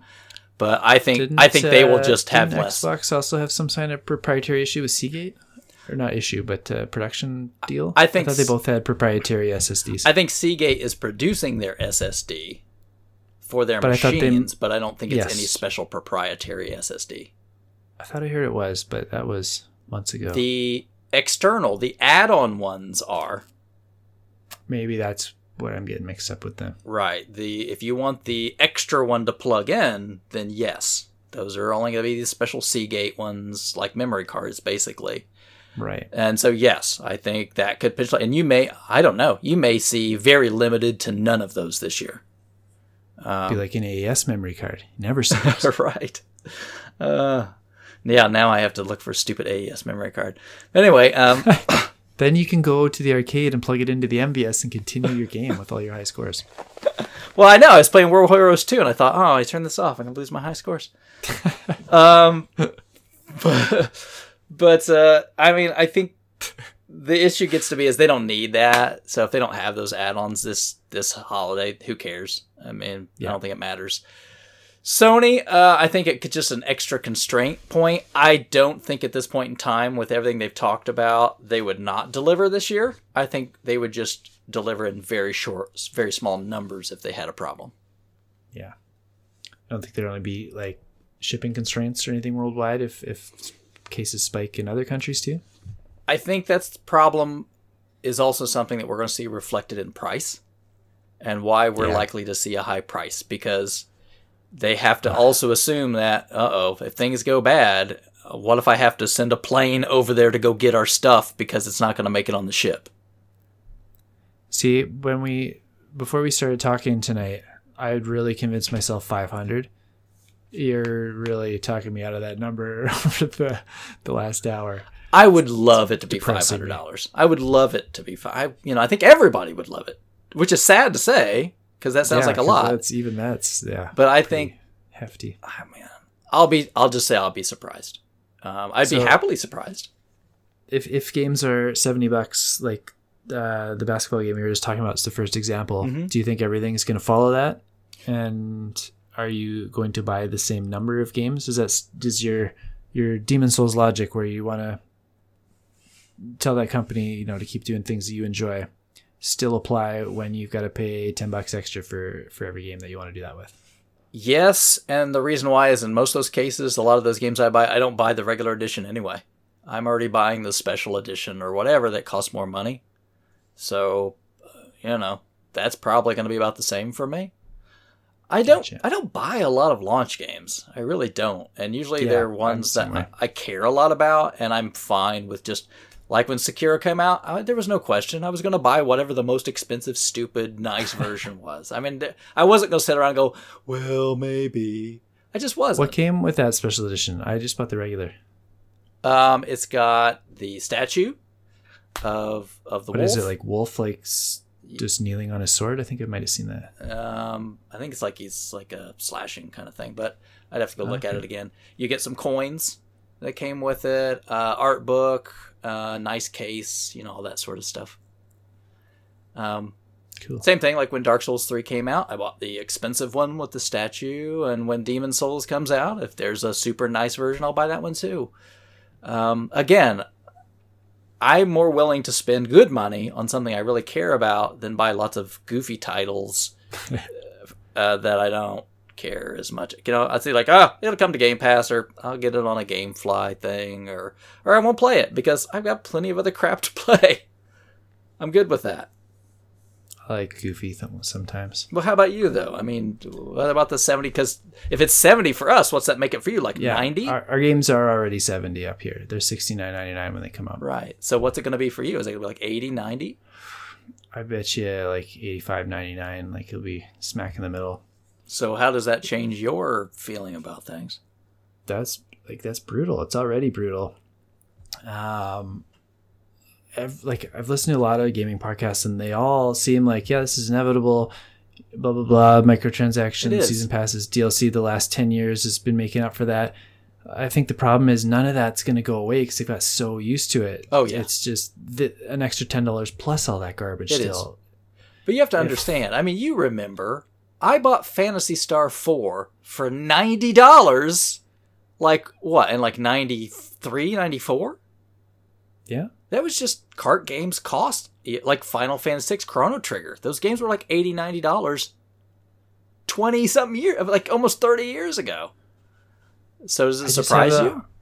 No, it doesn't surprise me in the least. I just have a hard time swallowing spending that money and then being asked to spend more money after that again. That's what really grinds me. I don't have a problem spending $90 in Phantasy Star 4.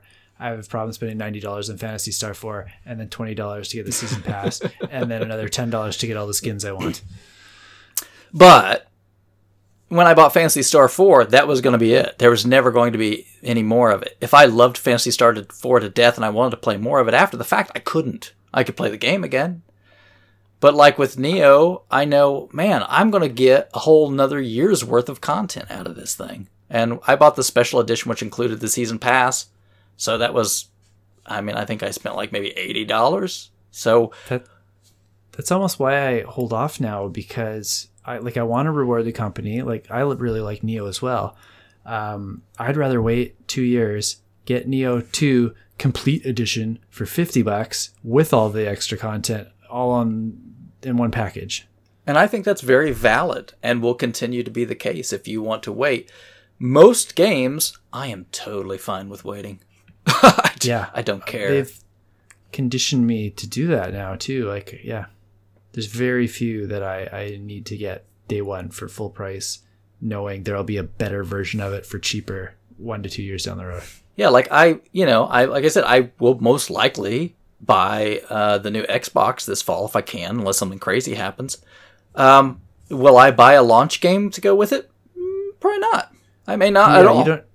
You don't need to with Games Pass. I totally get that, and the backwards compatibility. Yeah. If you get into PlayStation, you need a piece of software with it right off the bat. So you're adding that to your cost. Yeah, and I don't know. I've not seen anything that makes, again, unless Demon's Souls comes out, but there's nothing that made me go like, woohoo, I have to own this. I can't remember exactly, but I'm pretty sure they said Demon's Souls was next year. That doesn't surprise me a bit. Yeah. And I bet you that if everything stays on track, no delays, I bet you that's like their big spring game. Works fine for me, gives me time to save up money again. Yeah. Totally fine with that. But for you, like you're saying you want a PlayStation 5 like at launch. Why? What do you want to go with it? Spider-Man, like that is a really big seller for me. And like I said, the advantage of having maybe review codes available for the first year especially just builds his library for me right off the bat. That's true. I get that. And in your case, that makes a lot of sense. Yeah. And I know every PlayStation console I have owned, no exceptions, I've never regretted it. They come out with plenty of software down the road that I am thrilled to have. I have no doubt that's going to be the case once again, whereas Xbox has had a more spotty past with me with software. And see, in my case, I mean, it's probably like, I mean, I'll get both at some point in time. That's just what I do. I will get an Xbox as well. So it's just a matter of when. And again, unless there's something really compelling on the Sony side, I'm cool with waiting. I'm fine. Yeah. And I think waiting's probably the smart thing to do right now. I think we're both kind of idiots for trying to jump in first year. Again, if Microsoft wasn't doing everything they were doing for the old backwards stuff and Game Pass, then I'd be a waiter on that one too. Yeah. Yeah, that's the only thing that drags me in. And if I hadn't already prepaid for another, so I know I've got tons of free games to play on it for another year and a half. So okay. Nice. So I'm curious about this, right? So Sony's doing the sad version. What impact do you think that's going to have? I feel like that version's going to sell at least on par with the disc version and maybe even outsell it eventually when they can produce more of both. And it's going to be that like last nail in the physical coffin we've been waiting for. That, like you're saying, the generation after this probably won't have disk drives. I think having it at launch is going to propel that forward. So, does the idea of a SAD even enter into your mind? No, like I'm out at that point if that's the only option. Okay, because I've talked about that before. I think I'd put something out there, and Sean had asked, so what do you do when there's no more physical stuff? And I said, well, if I want to keep gaming, then I'll get a PC, because at that point, why would I bother with a console? I mean, is that the way you feel, or?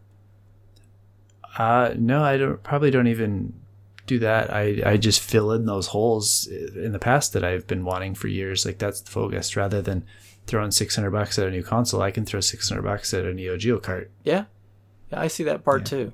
I mean, as far as like buying like retail things, yeah, I don't know. It's okay if both these consoles are launching this year, both no disk drives. I wait until either one of them is like $200, so I'm probably 5-6 years down the road buying the ones that are coming out this year, and then maybe getting one or two of the games that I thought looked really cool on it that never came out on anything else. And other than that, I'm spending my time and energy on older stuff. I think that's mostly me too, unless there's like, again, a new game that I'm really hot to play. I think at that point, though, if I'm really hot to play, I don't see any value to owning a console anymore. I would just spend $600 on a PC or something. You know what I mean? Why would I even consider a console anymore once they're diskless?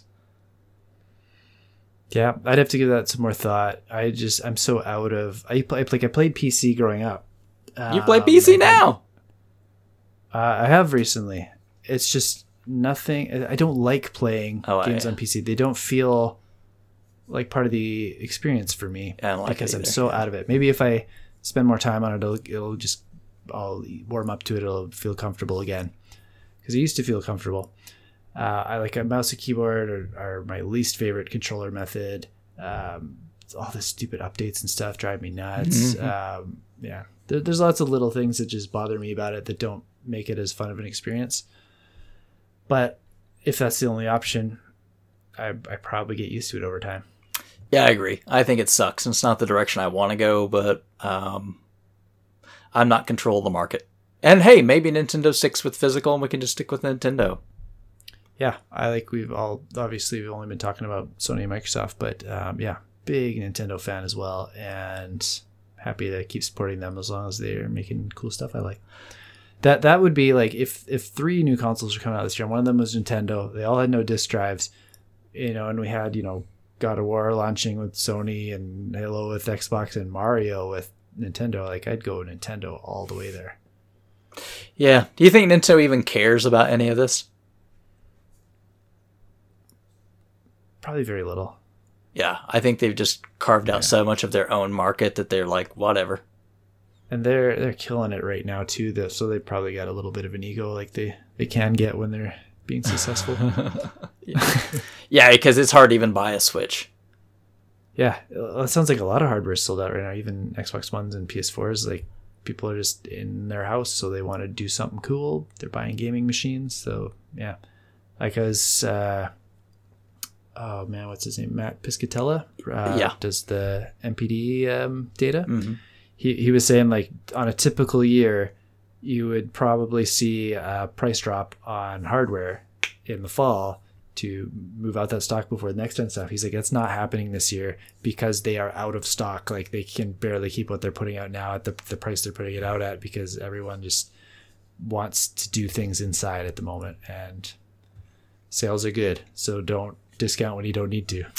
Yeah, and again, that's why I think we won't see that low-cost Xbox machine. I just don't think it makes any sense whatsoever right now. Everyone else, like every podcast that I listen to, every article, thinks that is getting revealed this month or next month. I hope you're right. I think you've made your case that I agree with. I think it's probably smarter to wait at this point. We'll see. I could be wrong, but I don't see any upsides. I just literally don't see any upsides. Yeah, if they're not planning to launch it this year, yeah, you probably shouldn't talk about it. Why would you do that? Because then now you've got a competitor to your own other box, the Xbox One X, and now you have this really, really low-end Xbox One S that you still haven't discontinued. Just having 4 machines on the market at the same time is a terrible idea. And imagine figuring that out. They already have Xbox One X, and now they have Xbox Series X that they have to deal with. Imagine muddying those waters even further. It's getting into the DS naming territory. Right. Super confusing. Yeah. You're going to come up with the new Xbox One X? I don't know. Triple XL. I just, at this point in time, I'd see literally no upside. Because what price point could you sell it at? The price point for the Xbox One X? Yeah, I don't know. Then it would make no sense. Why would that even exist? Those are $300 down there? I think so. I mean, I think the MSRP is like $400, but I think you see them on sale pretty regularly about $300. Yeah, they couldn't undercut that with new hardware. No. That'd be weird. Yeah, and then so what? You have like a one that's the price point is slightly above that? I mean, yeah, it makes no sense. Unless it's like a really radically different thing, like it's like a like one of those sticks you put in your TV to make it like a smart TV. It's like you plug that in and you've got Games Pass on your TV, like, and a controller. Like if it's that cheap, that's interesting and a different market. Now if it's an actual box, that's really weird. I think everybody can look at Stadia and already figure out that's a bad idea. Well, if it's streaming and you don't have to like buy each separate game like Stadia, I think it's more compelling. It's $100. You get a controller, you get a thing you plug into your TV that gives you Games Pass and Xbox Live. That sounds like a good deal for a lot of people, I think. Maybe. I think they're maybe have that idea somewhere in the back of their minds because they keep talking about this xCloud initiative because they own Azure, which is huge in cloud. Yeah. So, I mean, they could. Probably a lot better than Google could. But do I think we're going to see that this year? I think they would be really dumb to take any attention away from their flagship product. I hope you're right. Yeah, we'll see. I mean, everybody's made terrible mistakes before. If nothing else, it'll make for a great thing to talk about in a podcast. Let's see if anybody can shoot themselves in the foot. I kind of hope they don't. I want them both to have good, solid launches and because they're offering such different things. I'd like to see them succeed on their own merits, not their stupid marketing. Yeah, I think both of these guys are going to sell all the boxes they can make this year. So we're not going to know if there's a clear winner this year. That's going to be probably next year too. I bet you. Yeah. But we're probably not going to know a gangbusters winner for another couple of years, I would imagine. I mean, I could be wrong. But that's my sense right now is that I can't see them not selling out. I think we'll have a really good idea how the Xbox launch is going to go after this first party showcase. If people really hate whatever they're doing with the new Halo and they don't announce something else cool, like there's a lot of rumors that Fable might come back and Perfect Dark might come back and stuff. If it falls flat, I think they're still going to sell out their boxes this year, but it's going to hurt their hype machine. Yeah, maybe. But I think they know that, and I think they've known that for a long time, so I don't think that Halo is going to disappoint people. Now, I think, we talk about focusing on games. Do I think they're going to focus on games? Yeah. I think if I had to bet, they're going to focus more on games plus Game Pass. I think that's the thing they want to push. I mean, the games are great. They want to sell games, but what they want everybody to do is when you buy an Xbox, pay for Game Pass. They want that subscription money. That's the hook. And so whatever they can do to get you on that, and I think that's what we're going to see. Hey, check out these Microsoft first-party titles. You know what? You could go out and buy them. That's great. Or you could get them on Game Pass day one with your new machine. For $1 for the first month. Yeah. Right? Or we're going to put 6 months in the box or 3 months or, you know what I mean? Mm-hmm. So you get to try all of this stuff. That's, I think, the seller. Whether they do it or not, I have no idea. That's how I would sell it. That would Yeah, my whole makes thing. sense. My whole thing would be Game Pass, Game Pass, Game Pass. You would get sick of me saying that word. But I think that's the smart move. Yeah, that's the marketing strategy. Get that word stuck in everybody's head. Yeah. So we'll see. But yeah, I don't know. I think it's going to be an interesting fall. I mean, not that 2020 hasn't already been. I don't know. Interesting's a great way to say it, I guess. At least we have games to You look guys got forward an to. election this fall too. Like that's gonna be right around launch time. It's gonna Yeah, let's not talk about politics on this podcast, or things are going to go way off the rails. But we do have an election this year. I don't know, Canada. How often do you guys do elections? we're not due for 3 years from now. I think we just had one last year. Okay, all right. So you're also every 4, just on a different schedule. We're okay unless like we have a minority government right now, so there's always a small chance that they try and call another election to gain more power if they feel like they're in a good spot. But it seems unlikely right now. I think the last thing anyone wants is an election with all this pandemic stuff going on. Yeah. Where right now, whether you like or hate the Liberals here, like we're, COVID's fairly contained. People have some money in their pocket to help them get through some rough times. Like we're doing okay at the moment. Yeah, I had to tell. So don't rock the boat. I had to tell my wife. I'm like, oh, hey, guess what? Canada's going to pay their families more soon for having children. Yeah. America, not so much. But we probably should step away from this conversation for our listeners' sake. Yeah, I don't know. Is there anything else we haven't talked about with this? I mean, it seemed like we've covered it pretty well.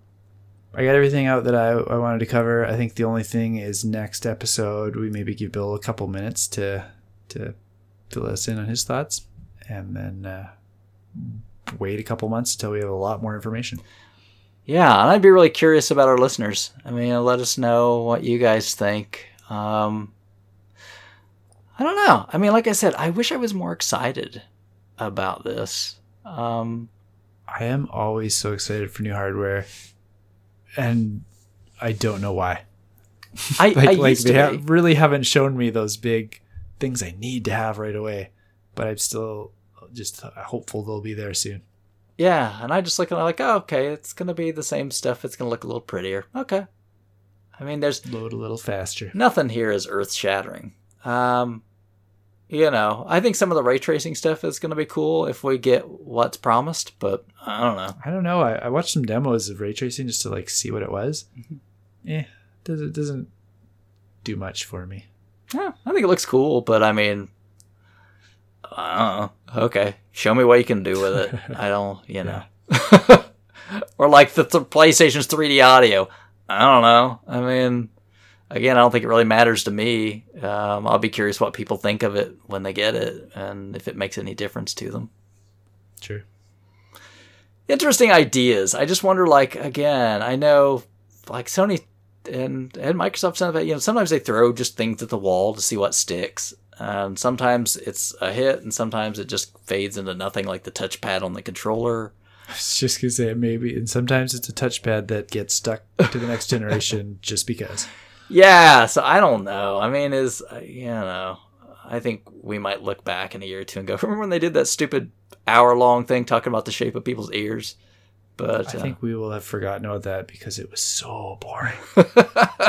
That's probably true. I already forgot about it. Like when we were having this conversation and I talked about the Sony conference, I was talking about the one that happened a month ago with the system reveal. Yeah. No concept of that Cerny one anymore until you brought it up. The pain was so great in my mind, I couldn't let it go. That one really should not have been televised to the public. It was meant for developers, and it should have stayed that way. But didn't do him any favors. No. Cool. Yeah, well, thank you for talking about this with me. Yeah, always pleasure. You twist my arm. Yeah. It was interesting. I'm excited for the next couple months to get an actual clear picture of what both these guys are doing, when it's going to happen, how much it's going to cost me. Until then, we'll see you guys next time.